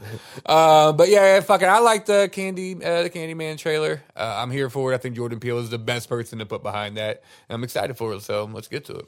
What do you think about the war on sex, man? You know, we've been going through the war on jokes. Is there a war on sex now? The war on Black History Month, and now there's a war on sex, man. The fuck is going on? Trump invading anybody now. Fuck. He really is out there just grabbing him by the pussy. They're out here trying to shut Pornhub down, bro. Yeah, I see. I didn't even look into this. When you sent me the doc, I didn't know that. And I was like, I love topics like this. Yeah, I just want you to tell me this one. I was like, yeah, please inform me, Cash. Okay, so like my co-host, for those of you that don't know and that are unaware, a petition was started to shut down Pornhub by basically being accused of being inadequate at monitoring their content and thus allowing the profit of criminal videos concerning human trafficking, underage porn, shit like that. This petition was launched by Change.org, which is a nonprofit organization called Exodus Cry or some shit that seeks to combine prayer and practical ministry to see sex trafficking and slavery ended around the world, which is a very admirable and very virtuous cause. Absolutely, yeah. In a statement responding to this petition, though, Pornhub had this to say. Pornhub has a steadfast commitment to eradicating and fighting any and all illegal content on the internet, including non-consensual content and child sexual abuse material, the website stated. Any suggestion otherwise is categorically and factually inaccurate. While the wider tech community must continue to develop new methods to rid the internet of this horrific content, Pornhub is actively working to put in place state-of-the-art comprehensive safeguards on its platform to combat this material. And they do, too. With that being said, I guess I'll just start off by saying we all know right off rip, sex trafficking, sex slaving, underage sex, all this the most vilest, nastiest, fucking immoralist shit that you can commit as a human being. Some of the most crimes that you can, I believe you are worthy of suffering the most egregious punishments for. You know what I'm saying? Like being buried under jails. Almost, I mean, we can have a discussion about the death penalty one day and shit, man. But some of these crimes, man, worthy of, giving up your life and shit. I agree. I mean, we could use the Joker as a great thought experiment one day. Kind of like, what would you do if the Joker was actually a real person? You know what I'm saying? Like an actual insane person running around out here and shit. How do you deal with that? You just kill him? Like, is that humane? Like, is that the right thing? Or is it the right thing to do? Fuck if it's humane. Like, right. Where's the line in that? But off topic, whatever and shit. Oh, I could always talk about Joker. Yeah, that's why he's always a perfect case study for things like that in my mind and shit. Yeah. But, just saying that all of that shit is, we all know that that's sick shit. But shutting down Pornhub because some people have abused the service is like trying to shut down Google because kids have abused it by searching for the Anarchist Cookbook and done some dumb shit. Or like trying to make Facebook go out of business because like the Taliban posted a live feed on their service that recruited terrorists that ended up doing some shit. That you go after Facebook for it or something. It's basically like, let's say you listening to this podcast, somebody stole your car. And they go and they rob a bank. And while they're robbing that bank during the getaway, they run over a couple cops. They blow through some stoplights and they cause a couple accidents. They injure a bunch of people. And then they end up causing all kinds of damage before they're apprehended. Should you be prosecuted because it was your car that they stole? That's basically the concept that we're saying. Like, the vehicle was stolen to do something malicious. And you cannot hold that person who had nothing to do with that responsible just because they're trying to provide a service that somebody found a way to exploit and take advantage of them. So and it's not just Pornhub. They upload this kind of shit to YouTube. They upload this kind of shit to all kind of streaming services and websites all over the world. And I know personally that Pornhub really does take safeguards against this. Someone I know, their ex-husband worked for Pornhub, and all he had to do was watch porn, and they were looking for child porn and any other kind of fucking bad things to take off of the website, and they hired an elite division of that to look for it using image detection, facial recognition, and also just people just watching it and scomming the videos manually. They take that shit very seriously, and they do it diligently, and it's not their fault that some people try to abuse the system and get through the cracks. So fuck that. Hashtag free fucking Pornhub. Like, I think it's stupid. And I think Pornhub will win. Pornhub's a conglomerate with a legal team on its side. I'm sure that will annihilate anything. So I think Pornhub has absolutely nothing to worry about. They'll come out on top of this. But it is just a little bit worrisome about how close this kind of shit could happen. Like, it could just get shut down over other people abusing it. And I think that's fucked up. But they're a Canada-based company too, I believe. So I'm not sure. I think they are. So I think it's going to be, ain't got nothing to worry about. Well, it's just a petition. You know how people are always starting these petitions to get all the time. Amber Heard fired from a movie, a petition. And it's sad that I say just a petition because a petition used to be a powerful tool and shit, which is why it's so sensationalized now and shit. Ain't shit. You know what I'm saying? It's not shit now, but it used to be a powerful tool that could be used for civil disobedience and civil type right deals and shit. Man, you know what I mean? So, but I can't believe I'm about to just turn around and be like super hypocritical, like in the same breath as saying like, yo, you can't shut Pornhub down, but then be happy as fuck that the hackers hit OnlyFans and took them out for the people like Robin Hood and shit. Right. And I didn't look into it until it all got taken down and shit too. Like I slept on that. Which you should. I feel two kinds of way about this because we want to legitimize sex workers, which I really want to do. So hacking their shit is tantamount into breaking into a local business and stealing all their goods and then just passing it out for free. So in one breath, I definitely sympathize with every sex worker, any OnlyFans, anybody that had an OnlyFans account that had their shit hacked and their nudes leaked. I sincerely sympathize with you. I really do. Flip side of that, I'm a dude with a dick. And I like boobs. So a bunch of pretty chicks with tits that I know getting their pictures, I might take a look or two. I might. I know I did to my absolute favorite when her news got leaked a little bit ago, but I looked. Shit. The fuck? My wife is pissed off too. I bet. She's mad as fuck. She thinks she busted me on some shit. She fucking texted me last night talking about, you got an OnlyFans account? How did I fucking find this? Blah, blah, blah, blah, blah. I'm like, yo, chill. Shut the fuck up. Is that happening? Yeah, it's really happening shit, bro. He's like, yeah, this is my life. It's really Don't happening worry. shit, Don't man. Why was she? I And don't I'm even like, ask questions. and I'm like, when I first heard about OnlyFans and shit, I went and I checked it out and shit. And then when I saw that it was, you got to pay for the subscriptions and all that shit, and it's like, why am I gonna pay for porn and shit? Pornhub is free. X videos is free. Like, there's all these porn sites out here. If I want to get porn, I can just get porn. You know what I'm saying? Like, I don't need to get your specific porn. There's plenty of porn available. And I'm not that big. And they all, yeah, that's what I'm saying. Yeah. And all you bitches look the same. You know what I'm saying? Like, and I don't want to be disrespectful. I was waiting for it. I'm not trying to be disrespectful. I'm not trying to be disrespectful. Even though it sounded disrespectful, I'm just saying, all y'all Instagram chicks, man, y'all all like going out trying to do the same thing. Y'all all look the same.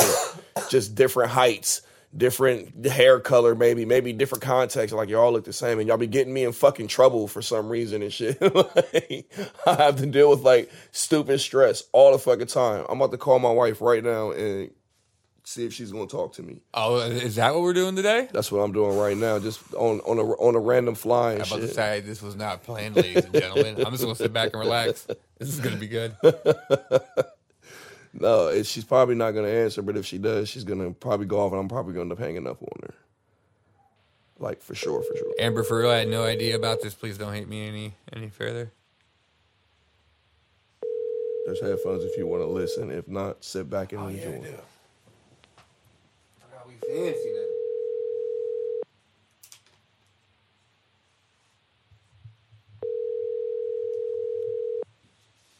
She not going to Your answer. call has been forwarded to an automatic voice. She really not going to answer the phone? Nah, we going to do that again. She's got to think it's an emergency by now.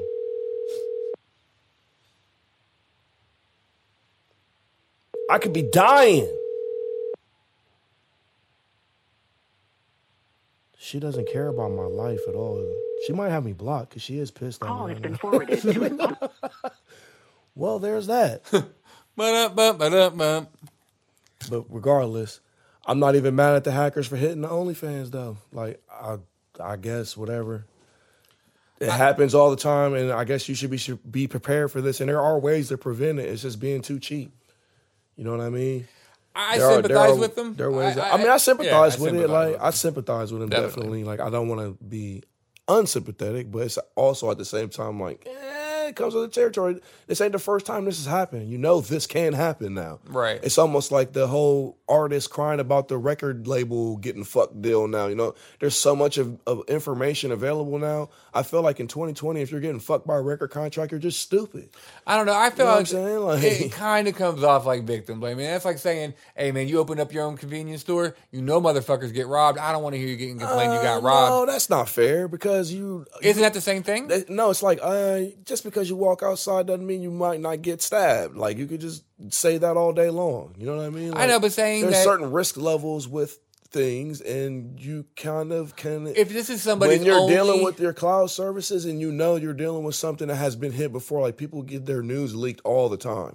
And as someone who thought that was really important to them, you would think security... What if they were on a secure net where hackers are good? Then Like, I would be suing the fuck out of somebody and getting paid. and bet somebody is. But I'm just saying, let's take it that these people are smart about it, especially the ones that are doing And I'm this not for trying to say that. legitimate I'm just business. saying, but there are some people who got caught in this that are just lazy as fuck. Yeah. And just don't, oh my God, my news got leaked. Yeah. And Trusting OnlyFans that there's a legitimate secure site, like they thought they were doing the right thing and they got hit. Like, that's why it's 50-50. I feel what you're saying. I'm not disagreeing whatsoever. Like, it comes with the territory. But I also feel bad if we're going to legitimize sex workers and people selling nudes and shit. If that's your only means of income, somebody steals that and it goes all over the internet. Now people aren't paying as much anymore or buying your shit because why you come not? at it from a theft angle, I have to agree. I can't. You know? So that's why I'm trying to look at it from Yeah. every kind of different So point of view. So from their point of view, like that's really hurting my income and my business. That's why I sympathize with them. I do. When you headed from the economic, that's stealing. Yep. That isn't morally bad. But oh shit, I guess I got a phone call. Hello? Did you call me? Huh? What are you doing? At my sister's house? I wanted to ask you. I have you live on my podcast right now, just so you know. Don't be saying nothing stupid. That's great. That's great. Yeah. Why are you mad at me right now? What do you mean, why am I mad at you right now? Why are you mad at me right now? Because you won't stay off fan-only pages. You have several social media accounts with several people on them that you do not know, and I respectfully asked you to create an account that was a family and close friends only account when you were uploading pictures of our children or our family, because I did not want our family involved with all your extra activities that you like to include yourself with. And you told me to grow up and told me that it wasn't, I'm childish because I don't want our kids plastered around a bunch of people you don't know. Okay, now, if I reply to you and say that you have no problem with your kids having TikTok accounts and YouTubes and Instagrams and Snapchats where they post themselves in front of strangers every day that they don't know, and you have no problem with that, do you understand why when you say that to me, it makes me feel like that you're trying to control me and tell me that I can't have freedom just because you just want to have some control over me? Gosh, I don't really give a fuck what you do, if you'd like me to be honest. I'm just really tired. Every time I turn around, you have to be watching somebody's pussy or ass and titties shake everywhere. You have to jack your dick off more than you have sex. Like, that's a problem for me. And you really think that that's something that's and you don't reality. seem to understand. You don't seem to understand why it bothers me. And, oh, I'm a married man, but it's acceptable for me to constantly be looking at other women naked, but rarely acknowledge my wife. Yeah, okay. Well, thank you for all of that great input that's not really true or accurate. Okay, Cash, if you say it's not. I'm sorry that you try to use your baggage and insecurities to dump onto me. My what?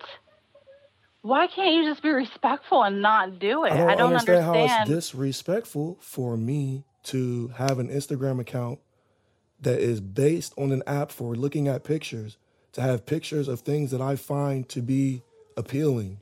Well, I mean, if we really wanted to go into the background to why this is a problem, we could, but I'd rather not put all that out there. But you know as well as I know why it's a problem. I guess. But I just wanted to let you know I love you. I'm sure you do. I can tell so much every day. I just wanted to let you know. Okay, gosh. See you later. Bye. That's what OnlyFans is doing to my goddamn life. That's what OnlyFans is doing to my life. Maybe I'm not the toxic friend. Maybe I'm not as bad as I thought I was. You know what? I feel like you do bad all on your own, buddy. Yep. Good shit. It's always fun to randomly bring the wife on the podcast. I was too scared to say anything that time. I just sat in the corner and didn't say nothing. I actually sunk up. I was going to say Brody Bruce's was one time my cousin Walter got a cat stuck up his ass speech from Mallrats just to see what she said. But you know what? I tested the vibe and I don't think she would have responded well. So I just stayed on my corner of the couch and behaved myself. Is there any semblance of sense that made anything? Be honest with me. I'm having a very vulnerable moment. I'm not going to do that today. Nope. I'm on like that thin of a line with the missus as it is. I'm not playing anything where you're going to get mad at me, where she going to get mad at me. Not going to do it with today. Nope, ain't going to do it. This motherfucker's a bitch. How's that? What do you mean? You can't give your honest answer? What was the question again? Really, nigga? She's mad at me because I won't stop posting pictures of my kids on my Facebook.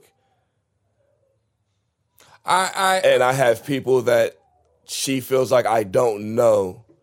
She doesn't consider an internet relationship a real relationship. If I don't actually know them in real life, she feels like I should not be showing my kids to them. Even though my kids are out here on social media in front of strangers every single day of their lives, and she has no problem with it. I see what you're saying. I would be inclined to agree with you because I know how locked down you got your Facebook. I know you don't let anybody on your Facebook, and I know the people that you do know on the online tip are the same people that I know. We're like family and shit. Like some of the best people that I know are Georgia boys. Is the whole online clique. I know who you're talking about, and I love them more than some of my real life friends. So yeah. I would disagree because I think online friends that can be tighter than real friends, and you keep your Facebook secure. So if you only bring on people that you trust, that you would want to share that personal aspect of your life with. So it's basically not you, but what I'm saying to her is basically you're saying you don't trust me to know who as a grown man right. who I should have on my own feed and not have on my own feed. Right. You're basically not saying I can't trust you. I don't care. You're out here trying to build this empire. You're bringing all these random people onto your shit, and it looks random to you, but it's like, no, these are people that I fuck with online.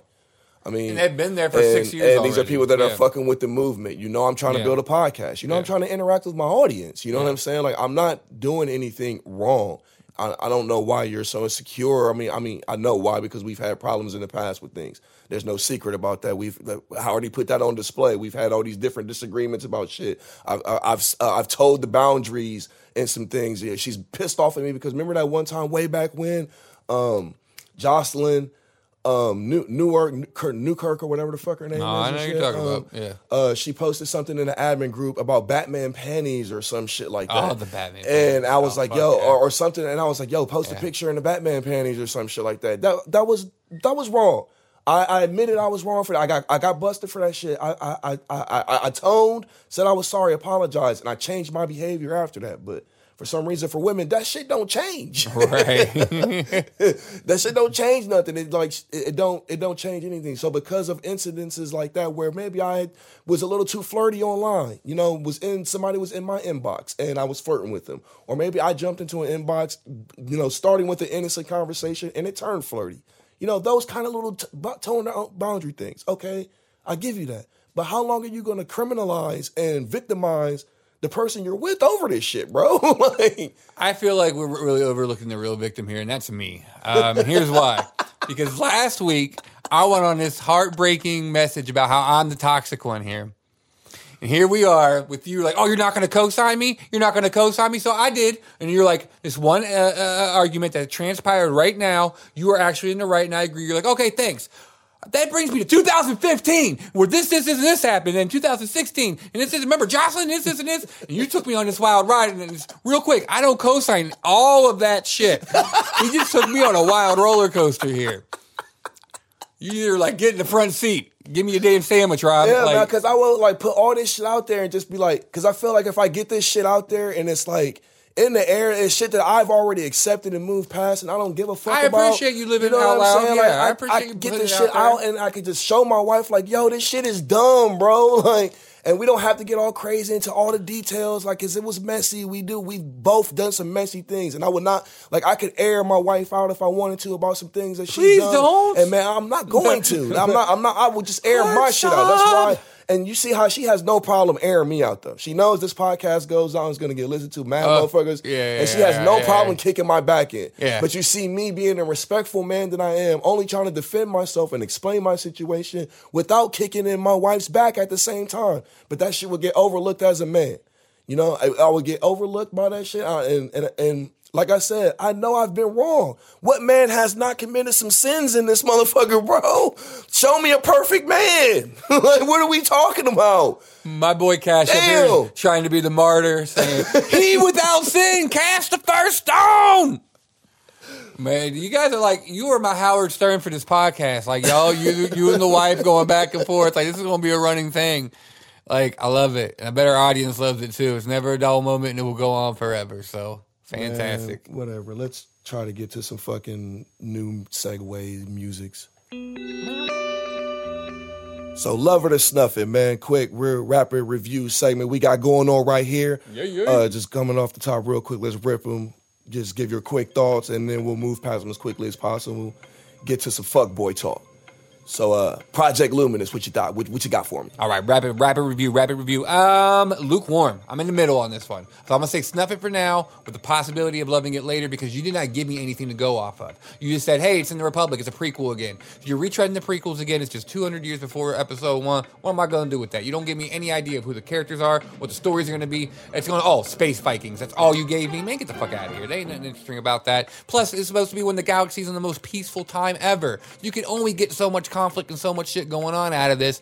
I don't know. We wanted the Old Republic. You gave us the High Republic. I'm going to go in with an open mind, but for now, I'm snuffing it. It's a snuff. Snuff it. 100%, I'm snuffing the fuck out that shit, man. Just for now, like you said, I'm cautiously optimistic that maybe they can do something I haven't seen with them doing before that can maybe inspire. I don't have a whole lot of faith with it at all, as much things that come out with Disney Star Wars. I didn't want anything from this High Republic era. I feel like when Disney Star Wars first got involved with this shit, they should have either went to the very, very distant past or the very, very, very distant future and started a whole new saga of their own that they could have built and kind of distanced themselves from anything to do with the original continuity because they've done nothing so far but ruin the continuity of the Star Wars universe. A lot of fans now these days that are around my age and my demographic are only in love with Star Wars now because of the extended universe, which means nothing to do with the fucking movies and shit. Like, people unanimously kind of agree that there's 4 great Star Wars movies. Everything else is up in the air, and that's a problem and shit for the Star Wars universe. I feel like. But I'm cautiously optimistic. I don't want to see something 200 years before the High Republic, before the prequels start, because we already know how the prequels are supposed to end, and Disney has fumbled the ball so far. Every time when we know we have expectations of something, they always fail to deliver. So I would just like to see them do that. What do you guys say about the Clone Wars? Clone Wars. You know what? I'm gonna give it a love it. 7. I'm gonna give it a love it. First episode didn't sell me, but this arc is actually coming together kind of nicely. Not the way I would start the final season, the third fucking final season of the Clone Wars. God damn it. But I'm digging it. I'm not liking Anakin's facial redesign. I'm not feeling. You tried to sell me on that. He looks like he does that Revenge of the Sith, man. I have to resend it. It looks horrible in motion. I do not like it. I just have to get my flowers on air. You're allowed to. But so far, dope story. Really great action on that last episode. God damn. On that third episode, some of the best they've done in years. So I'm here for it so far. Love it. But you have to give me some deep storylines soon, because this one ain't really doing it for me. And a little bit too, what I like to call now sci-fi. Timothy Zahn is a victim of this. His writing, I love the Heir of the Empire trilogy, but his story was a little bit like 80s, 90s sci-fi with some of the shit he kind of brought in. And the same thing with the Clone Wars, like plugging Echo into the Matrix and shit. It came off a little bit now sci-fi, the shit that really wasn't in Star Wars, putting your mind in computers, wasn't really a Star Wars thing until now. It just doesn't really vibe well with Star Wars, but it was still dope to me. I mean, it was still dope. Don't get me wrong. Don't get it twisted. But I like it. Twisted mind, yeah. Don't get it twisted. Wicca. I'm gonna get it with I love it as well and shit, man. I love the animation, man. I think this is the way Star Wars was meant to be. To be honest, I think everything in Star Wars universe needs to be in this style of animation, this style of storytelling, with the whole wisdom thing in the beginning. Like, it's just such a experience. The whole Clone War. I think it's like so many things about the Clone Wars series is what makes it great to me, man. So I'm really just in love with that aspect of it. But I also feel like that I'm just so starved for good Star Wars that, just like with The Mandalorian, that I'm just willing to accept certain things more than I would be on anything else, just because I'm so desperate to have something to like from Star Wars. You know what I mean? I feel so disappointed in so many different things, and I have no faith in like the Project Luminous thing, and it just makes me feel like, oh my God, like, so when I get something, it feels great. But like you said, I feel like it's off to a great start. Like, story-wise, I'm really into it. But at the same time, when I step back and I look from it, it's like, they're really not giving me anything new. These stories were already made way back when. They're just bringing them back and fleshed them out and shit. You know what I mean? So these are already like, you're not giving me nothing new. It's just old shit that you're just really playing on my nostalgia feelings and shit. And I get it. You're getting me. You know, you've got your hooks in me on some shit, so don't get it confused. But I know what you're doing. Yeah. And I know what you're doing, and I see it, and it makes me sad. You know what I mean? Yeah. And real quick, because we got to be rapid with this, my final thing is they have to have at least an arc or two that legitimizes and gives us that this final season was a necessity. that legitimizes and justifies this final season. You definitely don't get it with the Bad Batch arc. But I hope we get something that's like, okay, we needed this to give this show closure. Because I really got closure with the 5th season and the 6th season. The first 2 final seasons we got. I got the closure from the Clone Wars that I needed. We really didn't need this again, but I love the Clone Wars so much. It's my favorite Star Wars property that I'm here for it. But you got to give us that good shit, so love it for now. Next. Next up, we got Harley Quinn in the Deathstroke series. Love it or snuff it. Oh, hardcore love for Harley Quinn. I know I said it before, I'll say it again. Not only one of the best DC animated shows in over a decade, it's one of the best animated shows in over a decade. It's better than Rick and Morty. It's better than a lot of animated shows that are coming out and on par with some of the best. It's a 9.8 out of 10, and I say that I don't give that shit out. You know what? Fuck, I'll give it a 10 out of 10. I can't think of anything. I was about to come through with the rare 10 out of 10. Just give it a 10 out of 10. I was waiting for you to give me that alley-oop because I was going to come through with it like, nope, not today.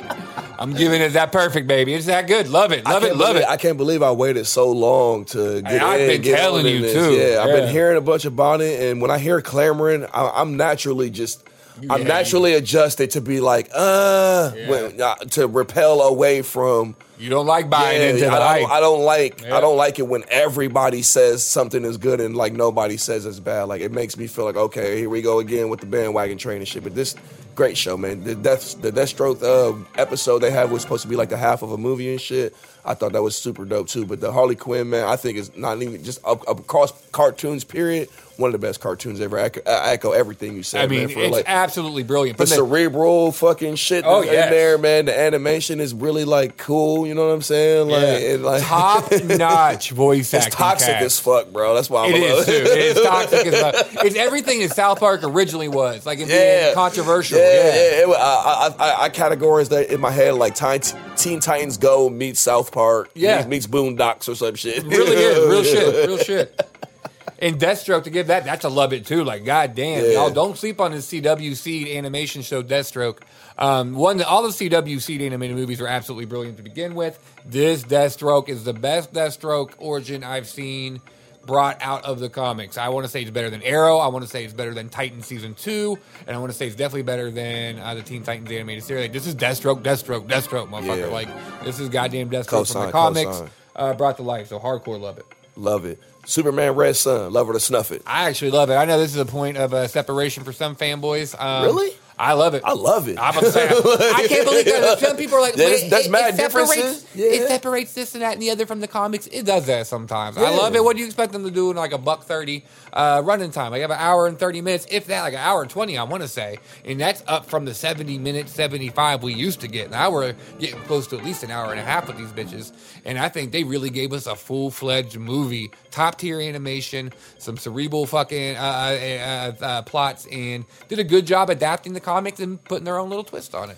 I 100% agree and shit, but for like my from the angle I'm coming at it from, like I read Red Sun, but it was a long time ago. It was one of those deals where like you read it on your journey of when you're first getting into Superman. You're like, I want to get into Superman. What stories do I read? Yeah. And you go burn through all the first stories and shit. And that was forever ago for me and shit. You know what I mean? So when I was watching this movie, I could recognize little things that really, I had to go look up some of the things that were different because it's been so long since I read it. You know what I mean? My memory is shitty. I'm not going to sit here and pretend like I'm some data bank for unlimited comic book information and shit. There's a lot in here, but I've forgotten so much shit that more. We're really good, you know what I'm saying? Especially with the Elseworlds too. Like you see, especially like the same thing with Kingdom Come. Kingdom Come was one of those things when I first got my journey.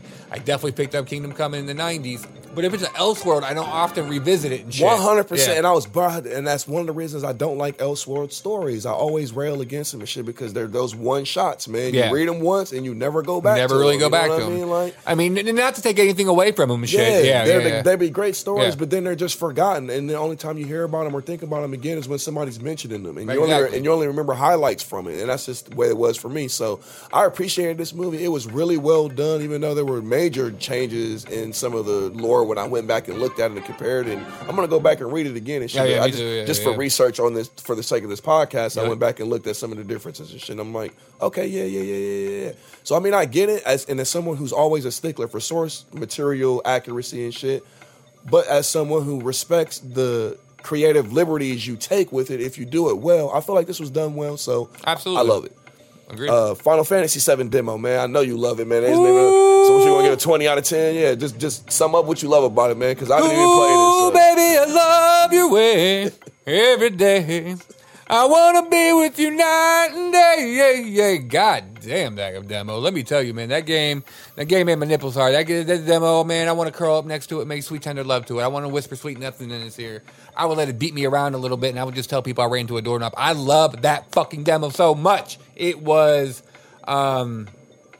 everything I wanted and more. We've been waiting for this. It's been announced since 2015. We're finally getting the goddamn demo to get a taste of it. I can understand some traditional fans kind of being upset that it breaks the traditional JRPG format, and I really get that. I'm a turn-based kind of cat myself, but I can appreciate the action it takes. And when you can really slow down and use the active time battle menu in this, and it really does kind of slow down, it still kind of feels like a turn-based RPG. It's kind of best of both worlds. But the music, the nostalgia, the graphics, the everything, like this is going to be wonderful. My only complaint is how Square is presenting it by chopping it up in separate episodes and separate games. They're really going to milk this bitch for everything it's worth. If they give it to me in a timely and cost-effective fashion, I won't bitch as much. But that's really going to be my only naysay now, and the countdown's on. So hardcore, love it, love it, love it. It was fucking amazing. Oh, yeah. Well, that's all we got for Love It or Snuff It. Let's get up out of here.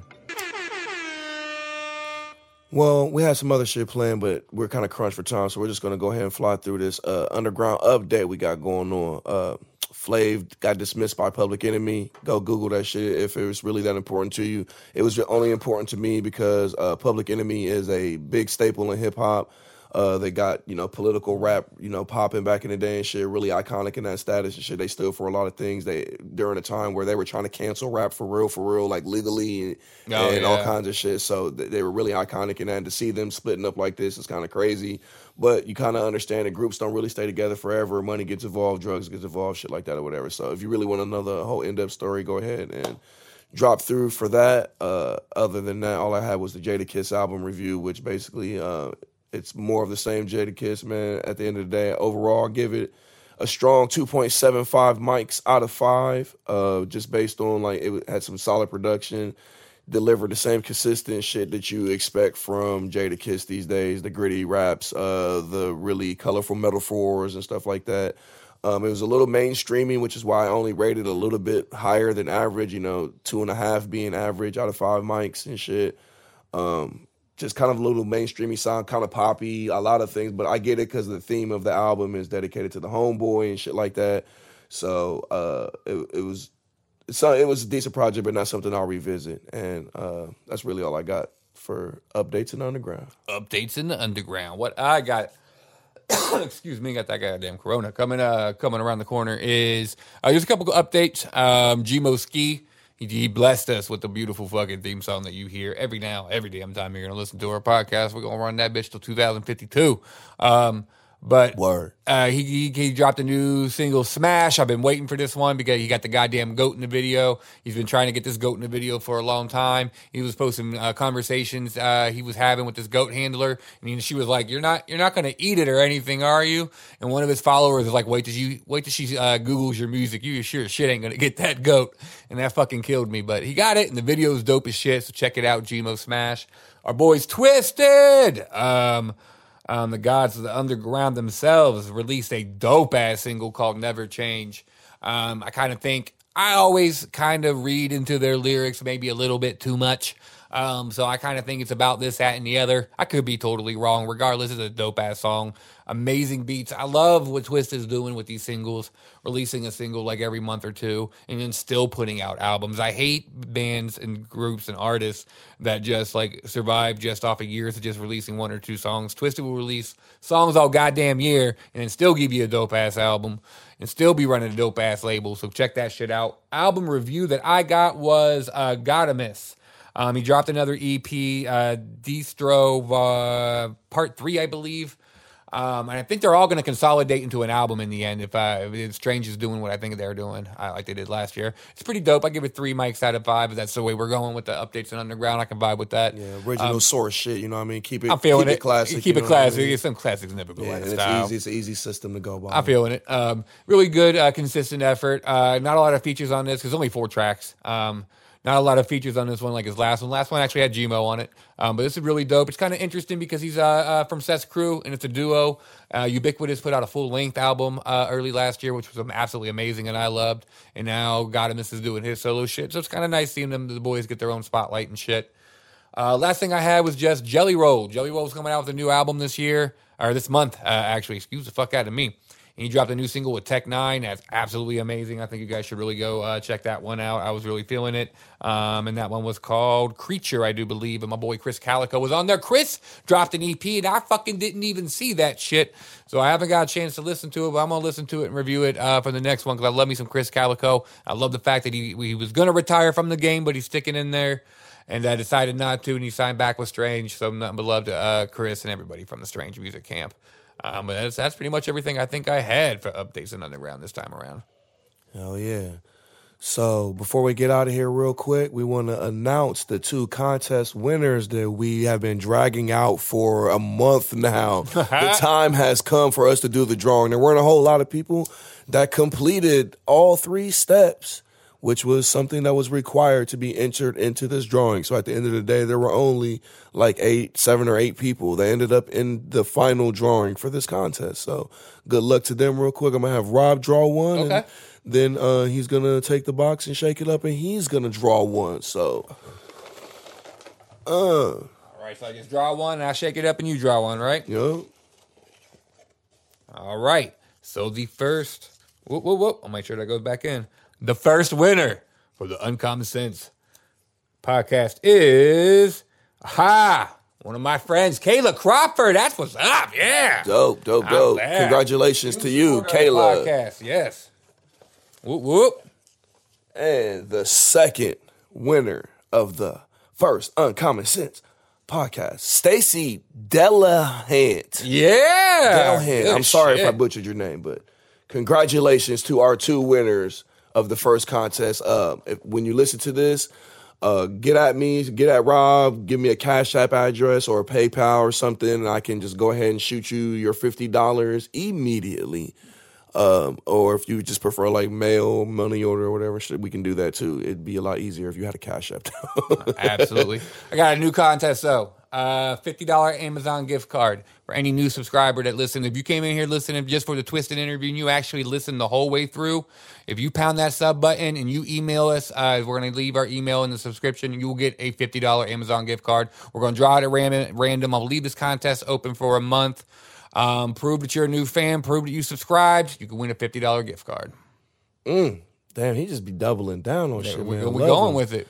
I told you I'm broke. We on the street. I'm broke now. But shout outs to everybody, man, that made this podcast possible. Shout out to my wife, man, even though you guys hear that kind of arguing and shit like that. I let you guys in on this vulnerable moment, man. Understand we are very much in love. And this is what marriage is, bro. Like, motherfuckers fuck up and they have to deal with insecure shit all the time. And I have to deal with the consequences of my actions. This is what men do. But I've been with this woman for 10 years. I wouldn't be with anybody else.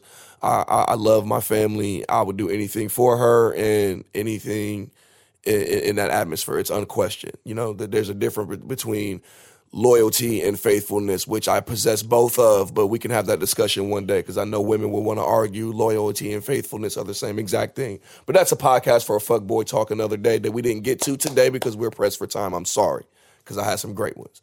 Like, we had some shit planned, but yeah, we got. What did we lose time on? I thought we were doing good. We went down some rabbit hole, I guess. We went down a rabbit hole with my wife, but you know how we get it. And that was kind of just on the moment thing because we were on the OnlyFans thing, and I was like, you know what, content. And I kind of want to adjust this with her, and what a better way to do it publicly because then I can kind of hold myself to a standard and she can hold me to a standard. It's kind of weird kind of thing. I'm kind of fucked up in that. It's kind of fucked up in the head and shit because I wanted to make my case kind of publicly, kind of bring it to the public, a court of opinion. You're sacrificing yourself on the altar of dignity in a way, in the public court, in their opinion. In a way of trying to show how you can get past these things in relationships in a way too, man, because it's like, understand what's really happening here. I love you. Right. I'm with you. It doesn't matter what my eyes do or what goes on in my brain and all this other shit, my actions in the everyday world. Like, I love you. Like, we have something great and we share something great if we just focus on what's great. You know what I'm saying? Right. Like, and understanding we have flaws and shit, man. Like, people have this crazy, man, you about to get me started, because they have this crazy romanticized idea of love, and they have this crazy idea that, like, love is some kind of crazy fairy tale type shit, and that's not what love is, It's not what bro. it is, sir. It's not what it is. Trust and believe. That's not what it is, man. Trust and believe. But, yeah, shout out to everybody who made this shit possible, man. Amy, Tim, and T-Man. Jamie Madrox, man, Lamar Kane, Sean Threads, fucking shout out to all the Up Your Geek writers coming up to step up to help us write, man. Fucking Chris Nugent, Michael Odin. I'm sorry if I messed your name up. It's Odin's son now. You know what I mean? And that's all I got, man. You got anything else? Yeah. Don't forget about The Vanishing, still out if you want to purchase or whatever. Yeah, my boy wrote a book, so check out The Merchandise Vanishing. coming soon. Cash Coffee wrote a book. cups, Cash wrote a T-shirts. book. No, not the book, but for the podcast. I'm still plugging the book, goddammit. But the book is dope too. Book is hella dope. Finally ordering it tomorrow, by the way. I'm the worst best friend fucking ever right now. Man, Don't worry, I'm going big. So wait till you see it. I can't wait to see the meme. Wait till you see it. But, it's gonna be great. I can't wait to see the meme. It's going to be good. It's not going to be like the toilet paper one. But Jamie Madrox, if you just so happen to just listen to this podcast in itself and not just the interview to make sure we didn't drag you through the mud or something, I really do want to thank you again, man. It meant the world to me to get a chance to talk to you. I think you're absolutely brilliant. You helped me through a lot of dark times in my life. It was a blessing to talk to you. So thank you for taking the time out. Amy, you were amazing to make this happen. Lamar, nothing but love, brother. We're going to take over the world. Sean Threads, thanks for so much for everything you do. G-Mo Ski, nothing but love. We're going to ride with you to the end this year. Filth King. Let me tell you, we're definitely going to be plugging the filth element. And hey, man, we got Jamie on here, so you got to do us a solid, do an interview here soon too, man. But much love. Random motherfucker who did our animated anime intro. Much love to you too. We'll figure out who the fuck you are and get you plugged up. But anybody who's been supporting us, we really do love you. As you guys can tell, we got some big things going on, some big things we getting planned. So anybody that especially rode with us with the beginning, like we know who you are. And we definitely are not going to forget. So going forward, if there's any way that we can promote any of our day oneers, your underground hustles, your art companies, your music ambitions, let us know. And it's going to be free love. Let us know. We'll put your shit out there. We'll try to advertise you as much as we can. I'm being dead ass serious. Get in our inbox. Anything that we can do to help you, we're definitely going to do it. And thank you for supporting us. Much love. And remember, fellas, if you decide to be with a crazy woman like the one you just heard earlier in this podcast, be smarter than me and make sure she's at least a millionaire. I'm out. Peace. All right, what's up? This is Jamie Madrox, and you're listening to Uncommon Sense, a podcast about nothing. It's the world's finest and we sliding in vaginas. If you don't believe it, nigga, you can Spotify us. Robert Gable Jr., he the Lex Luthor of these hoes. Cassius Samuel's a pimp, you better leave your bitch at home. We on the air going crazy on the daily, roasting all the bullshit that's going on lately. A 80-year-old lady shot by Israelis and the Raiders trying to contract Tom Brady. We can take it anywhere, we don't have a compass. It don't even matter, every topic, every subject, we gon' touch it. And y'all gon' love it. So welcome to Uncommon Sense, a podcast about nothing.